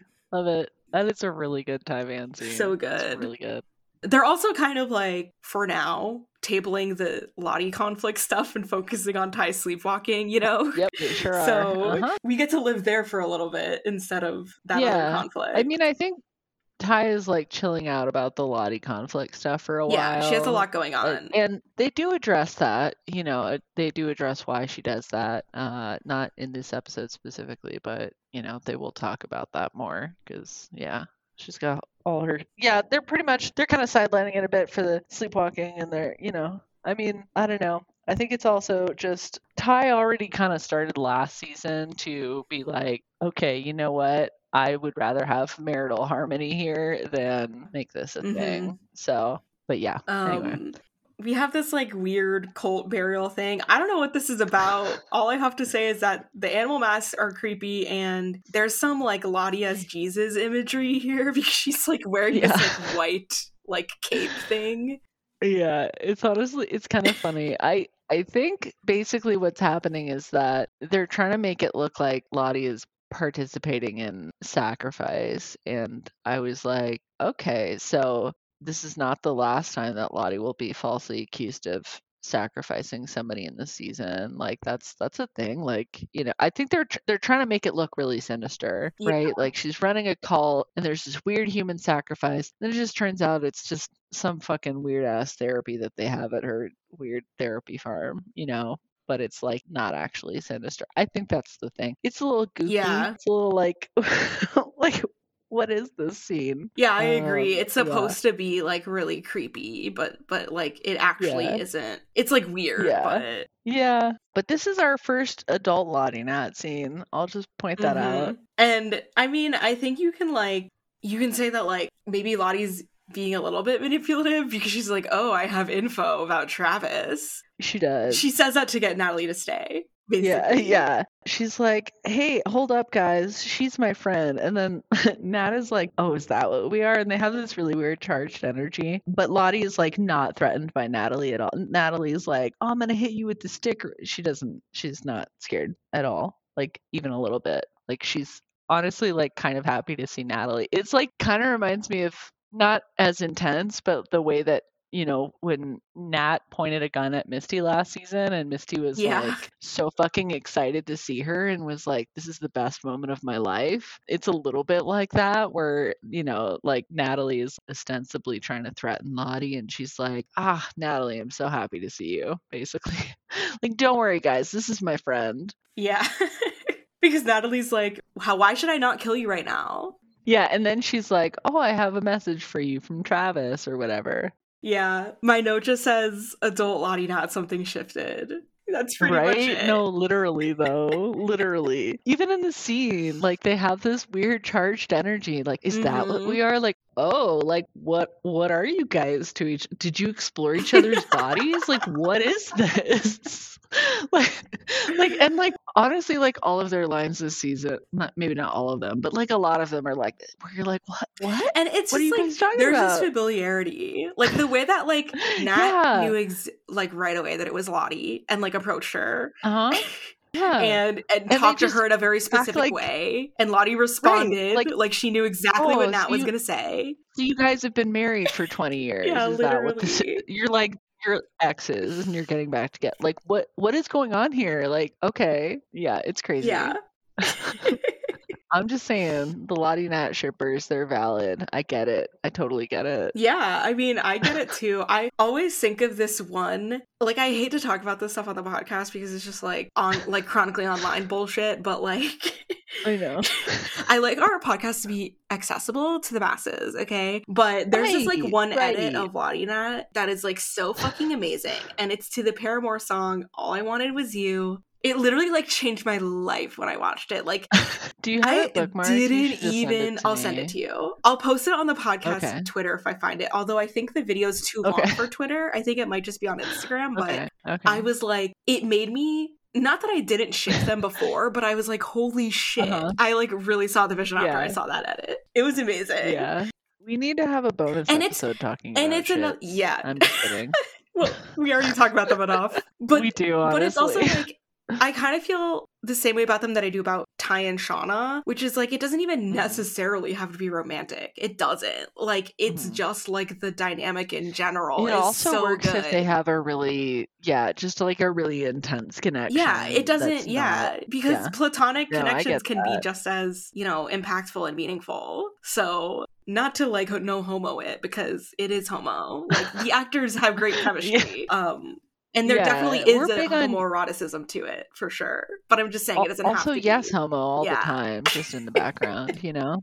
That's just our stance, is yes, homo. Just the general relationship between Lottie and Nat is like so good. No, I get what you're saying. It is. It's really good. We've been talking about, you know, the Lottie Nat scenes in season 1, and kind of one of the reasons we point them out every time they happen is because there's no way that you could have. It's not that it doesn't feel like it makes sense. I think it makes total sense where they go with this relationship. It makes sense for those characters, but it's just like you could never have predicted that this was going to become a major relationship in this season. Like, no way. There's no way you could have seen it. Like, even if you're just looking at them as teens. like, and excusing the whole, like, oh, Yeah. we didn't know adult Lottie existed. Like, Right, still. because of course we wouldn't. Yeah. But like still, there's no way you could have like seen that coming and seen that become a major focal point of the show. But yeah, no, I totally agree. I think it also does work if you just see it as like an intense, friendship kind of thing or intense relationship. But yeah. No, it's great.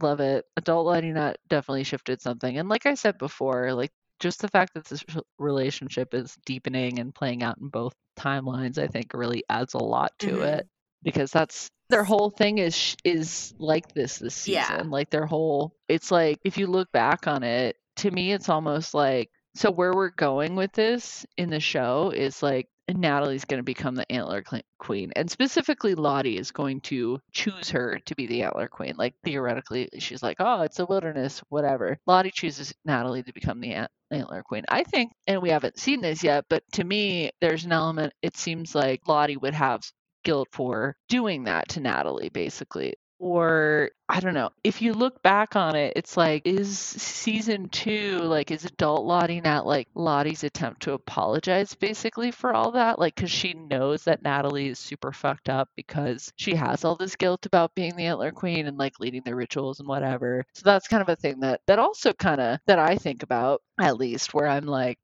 why is Lottie so focused on Natalie this season? Like, why did she have people like following her in the first Yeah, place? good Like, point. she was doing kind of the Misty thing where she was like having somebody spy on Natalie because she thought that she was close Hmm. enough to being suicidal that she would have to stop her from killing herself at some point, I mean, it right? could have been Like, because of what happened with Travis. true, it could have Yeah. been. That's true. I didn't think about that, but still, it's just like Hmm. I don't know. There's just a lot. There's just a lot there. Yeah, There's and a I lot mean, like, there. obviously, like, I think we've talked about this before, but like the teen Lottie Nat informs them as adults. Their dynamic as adults would be nothing if we didn't see how they were as teens in this season. Like, you can't Yeah, even show exactly. two Where they have characters this kind interacting of as adults if we haven't also seen them as teens. You know what I mean? Like, yeah, and yeah, the same thing applies to all of the relationships. Like Misty and Nat, Ty and Shauna, Ty and Van, Ty and Lottie. yeah. So it's And just I so think important like what's to see both. right, and honestly, like what's fun about this show is like to me it's all about the character dynamics. Like, there's plot stuff and that matters, but like to me what's fun is thinking about like what gaps are we gonna fill it? Like a lot of people are like, well, I don't, there's no tension to it because I know who survives. But I'm like, I don't agree with that at all because like I am so curious to see like how do we fill out the gaps with these characters? Like Hmm. I want to see where does Misty's super weirdly intense devotion to Natalie come from? Like I want to see, how does that get there? How do we get from point A to point Z here? Like I want to fill in all those gaps. I'm intensely curious about where their relationships go as teens because that's going to inform how they are in the adult timeline. And it's Exactly. constantly shifting in both. And they have just all the characters just have so much history with each other that we don't know about and that we are yet to find out about. And so there's just infinite, like, there's so many possibilities, and I just love it. It also So like doesn't really matter to me like who, like, if I know who survives. Like, it's like I yeah, don't know if, like, in season 1 we didn't know if Lottie survived, but that didn't make her any less interesting of a no, character. So yeah, exactly. She was still a really interesting character, even though like we didn't know if I honestly like I've said before on this podcast, like I just assumed Lonnie and Van were dead because I just assumed that if we don't see somebody in the 2021 timeline that they just died. And I'm not going to say that I think that anymore, but when I was watching the first season, I was like, okay, so they just must be dead. Like, because why aren't we yeah, seeing them or same. whatever? I just kind of automatically wrote them off, right? But that doesn't necessarily mean that their characters are not interesting. And that's a mark of the show doing a good job that you are interested in those characters whether or not they survive. Like if we think about like Aquila, I don't know if I mean, she probably doesn't survive and that really upsets me because I really like her. And, I'm very invested in her fate, even though it's probably not going to be good. Yeah, Whatever it is, same. it's going to be horrible, and I'm completely dreading it actually. So, yeah, but like, anyway, yeah, I think that's just kind of a failure on the viewer's part. Like, okay, you're not interested now that you know who survives. Like, I disagree. I think there's a lot of I mean, interesting things. yeah, it just depends on what you prioritize in the show. Like, if, like, you really care about the suspense aspect of it, then, like, whatever, I guess. Then obviously that's gonna affect it for you. Yeah. But Yeah, that makes sense. I'm not saying you're not valid. I'm just saying you're not valid. No, I'm just kidding. I'm just kidding. You can enjoy the show for whatever you want, obviously. I'm not policing anybody's, yeah, exactly. opinions. The cornflake girl needle drop, Oh my god, love it. like, top 3 in the whole show. Is it the best needle drop in the whole show? I don't know. Hard to say. It's up there. At I least don't know top about 5. best, but it is definitely up there, and the timing of it is just perfect. It's so perfect. It's so good. It's really good. Incredible music supervision, sound editing. Oh, it's just so good. Yep. The lyrics are perfectly chosen to complement the scene in that weird, like, funny Yellow Jackets way, just perfect. And I will admit I did not know this song before. No, me neither. So, like, the fact that they, like hearing the lyric, things are getting kind of gross, I was like, whoa. Was another instance where I was like, was this song written for Yellow Jackets? Like, what's going on? Right? How convenient that Adam's face is the only thing that didn't burn on his driver's license. That moment always makes me kind of, like, roll my eyes. Sorry. Like, of course Callie found that. Really? Yeah. That's a little bit stupid, but whatever. This whole plotline this season is a little bit eye-rolly. It's a little bit stupid, and, like, Shauna and Jeff are just so dumb. Like, they're just so dumb. I don't know. They're really fucking idiots. They need to listen to Misty. I would hope that Shauna would be smarter because she's supposed to be the smart one. Like, at least Jeff is supposed to be dumb, I can't stop thinking about that moment later on in the season where, like, Kevin is questioning him, and, like, an hour into being questioned, he's like, I think I need a lawyer now. And I'm like, girl. He's so fucking stupid, dude. Oh my fucking Why did you even let them in your house? Oh my god. Literally, you don't have to do Kevin that, is so by the way. awful If anybody in this season with the cop stuff. Oh my god, ew. He is. Well, I'll be pissed off about that later. I kind of yeah. I will say one thing the show does not do is portray police in a positive light. Yeah, very true. Very true. Very true. Which is good. Right. Yeah. Oh my god, we will unfortunately have to talk a lot more about that this season. But anyways. Yeah. Yeah. So Callie, but I think it's cool that Callie, like, has a lot more agency in the storyline. And I think that's the positive to come out of, like, we have, issues with Shauna's storyline sometimes where that goes, the emphasis on Jeff, the emphasis on the cops, all that. But, like, I do love the increased amount of agency that Callie gets in the storyline. She's no longer kind of just this minor character that Shauna has conversations with sometimes. She's actually, like, doing things and, like, trying to participate in this. And she's brought into the family murder cover-up scheme eventually, which is insane when it happened. I couldn't believe it when I was watching it. I was like, what? But anyways, that's to come. It's actually kind of a crazy direction that goes in terms of the Callie stuff. It's so crazy and unpredictable. And I'm not necessarily, like, against that. I'm excited to see where it goes in the next season, but yeah, no, so I do like that Callie has agency. We also get a brief shot of Natalie sees, like, a tree with moss growing on it in a field of snow, which I think that's leading up to the Javi thing. But when I first watched this, I was just like, okay, whatever the fuck that means. Same. I'm sure people on Reddit will figure that shit out. I don't know what that I don't waste my time thinking about that stuff when the show is airing. Like, No, the way that seriously. I feel about that stuff, I'm just like, I'll just see how it plays out in the show. I'm not, like, I don't care. And people do figure stuff out. Like, they figured out the card stuff. Although, to be fair, I think some actor mentioned something about cards in an interview, and people just went off of that. That happened a lot during season 2, where like they would release a promo photo or something, and people would internet detectives would immediately figure out, like, how a scene was going to go based on it. It was crazy, actually. But anyway, I don't think anybody necessarily figured out. I don't know. Maybe they did. The tree with moss growing on it in snow had to do with Javi. I don't know. But yeah, anyway, I think people did have theories about that. Well, good for them. The thing is, for me, it's like, it doesn't give me any satisfaction to like theorize about something and then be proven right. Like, it just doesn't matter to me. Yeah. But, you know, everyone's different. It's like, whatever. It's Yeah. cool. Yeah, I agree. That's the kind of stuff that doesn't really excite me.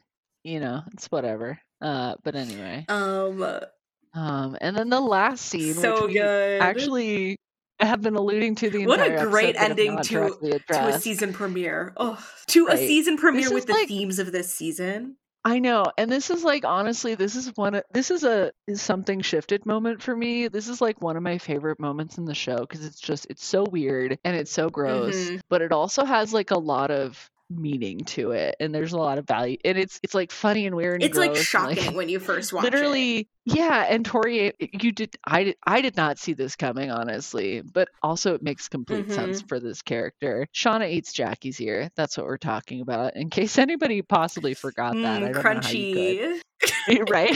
She just bites into her raw, like, I'm surprised there wasn't ear. like a crunch sound effect. Right? As you know, Tori Amos is singing, this is not really happening. And right before that, she sings things are getting kind of gross. Right. But it is in fact really happening. And I just love it because it's such a weird scene, and you're like, is she, oh my god, she ate the fucking ear, so she eats her ear. I love it because she's been looking at the whole it's episode. not even a moment of like, oh, she's so starving, so she's gonna eat it. That's not why she eats it. She doesn't eat it because they're hungry. Not starving yet. No, she eats it. No, she eats it because she wants to, because it's kind of emblematic of her relationship with Jackie in a lot of ways. Like, she's consuming her. We're going back to the cannibalism as love theme. It like, and I know helps her get closure to you before. Yeah, exactly. It's like she's consuming her. She's consuming Jackie, and like, now Jackie's inside her, and now she carries her with her for 25, and it explains why she's so fucking haunted by this girl. It's all part of that. You know what I mean? It's like and it also, like, well, so we know what happens in the next episode, right? Like, yeah.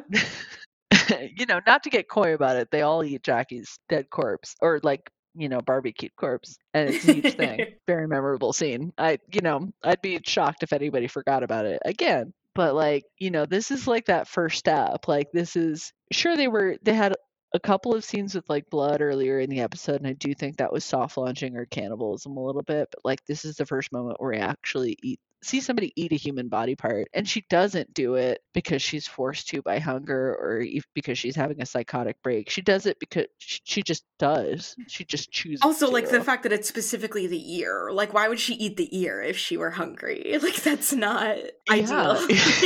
You're right. No, it's like cartilage, and it's like, it doesn't look probably appetizing. The grossest part of a body you could eat. Honestly, yeah. Well, not the grossest, but one of the grossest. I don't know. Maybe, yeah. But also, like, there's no nutritional value to it. It's just like, it's the worst part, basically. Like, why would you do that? Because it's not about eating. It's not about food. It's about consuming Jackie. And it's about this, like, the fact that, like, it's been 2 months and she's still talking to her corpse because she cannot get over this death, and she cannot get over it so much that she has to just, like, she consumes her, and like, this, you know, this is a way that she gets some resolution. And of course it's not enough, you know, because nothing will ever be like, she can never get her back, right? That's never gonna happen. But like, in her grief, she like consumes this person. It's crazy. Like, that is like the ultimate really form of grieving is to like literally consume someone, right? Bones and all. You've seen Bones and All since we last recorded. I remember I told you to watch it. Yeah. I loved it, actually. I told you would like it. You were like, oh, but it's not gay. I was like, no, but it kind of is gay. You watch it. It kind of is, even though it isn't. It isn't, but it is, actually. Because, oh man. Anyway, we could do a podcast on that, because I would have things to say. But yeah, no, totally. That movie goes in really hard on the cannibalism is love theme. And so seeing that movie and then also like this second season of Yellow Jackets, that's why I keep talking about this. Because I get it. I love it as it's not necessarily like, I know people are going to be like, oh, it's so toxic and it's like but it's a consumptive television and it's like show. obsessive, but it's a television show and it's very compelling. And I don't really care if it's like toxic and unhealthy. Like, this isn't real life. whatever. We're talking about fucking eating people, No. bro.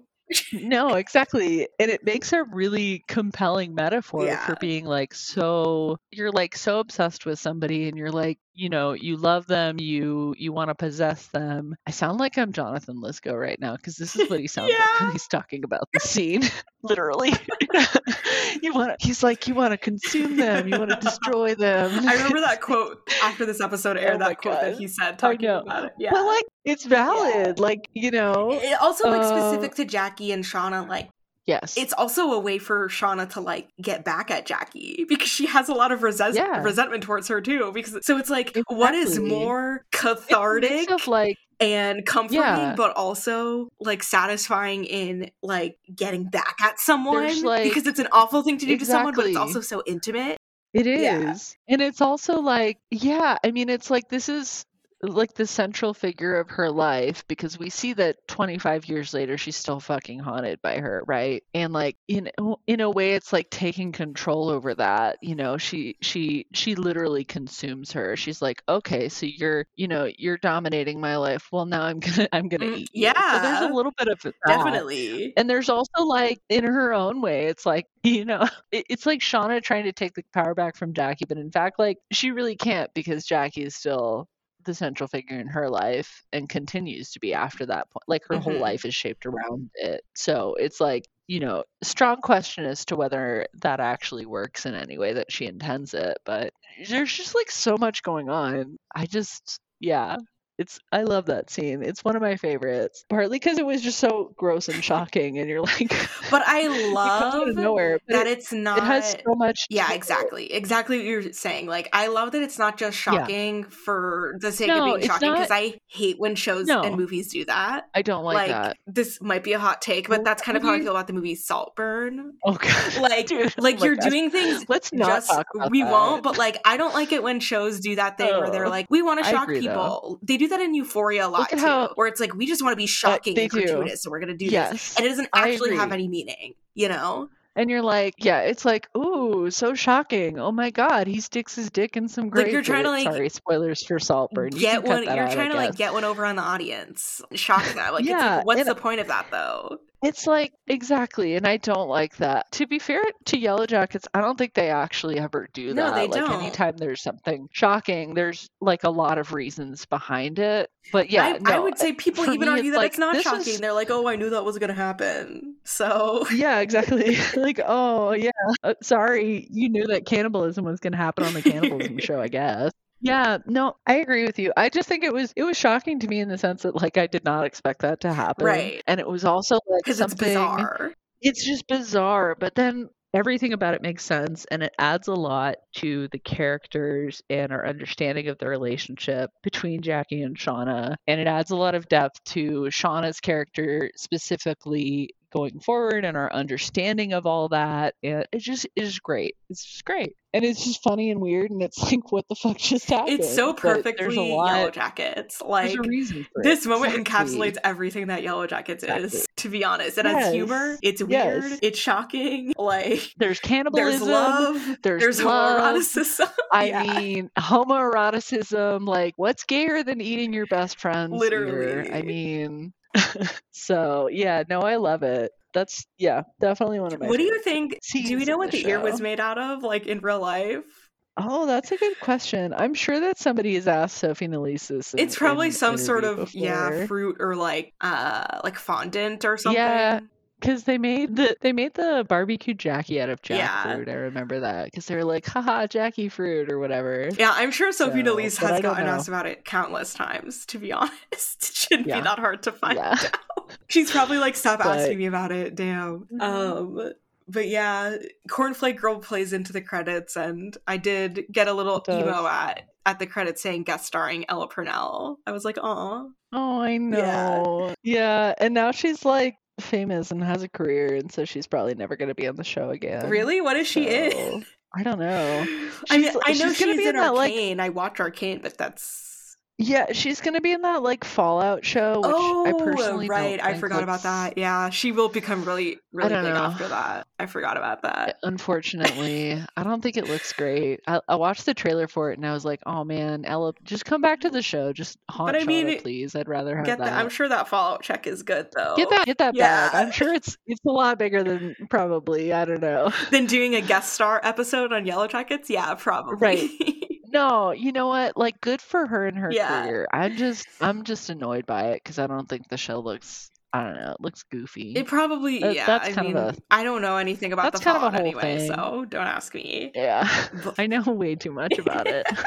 Classic. I'm such a nerd. A lot of other people do, obviously. They made it into a show, so. That's right. Yeah. Anyway, yeah. We've been recording for 4 hours. Over 4 hours. Yeah.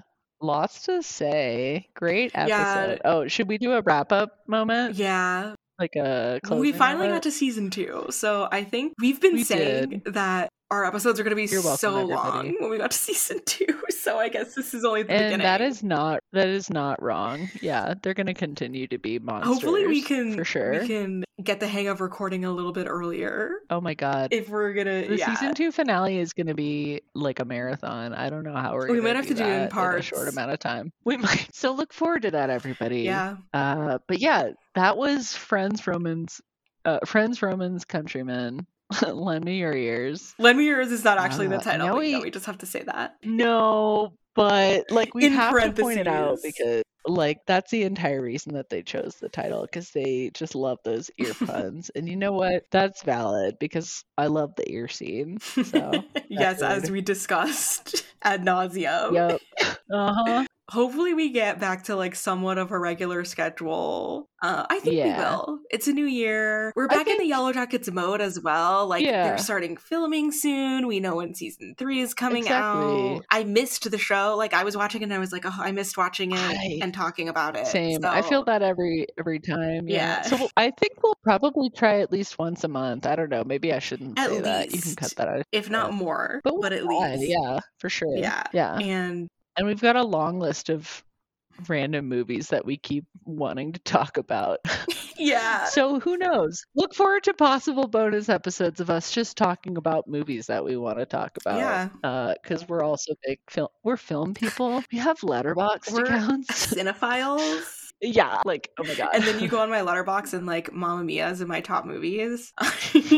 True cinephile. We'll be back next time with episode 2 of season 2. And yeah. Other than that, final thoughts? Oh my god, I had so many thoughts. I think there are no thoughts left actually at this point in the morning. So true. Things are getting kind of gross and I go at sleepy time. This is not really this is not really happening.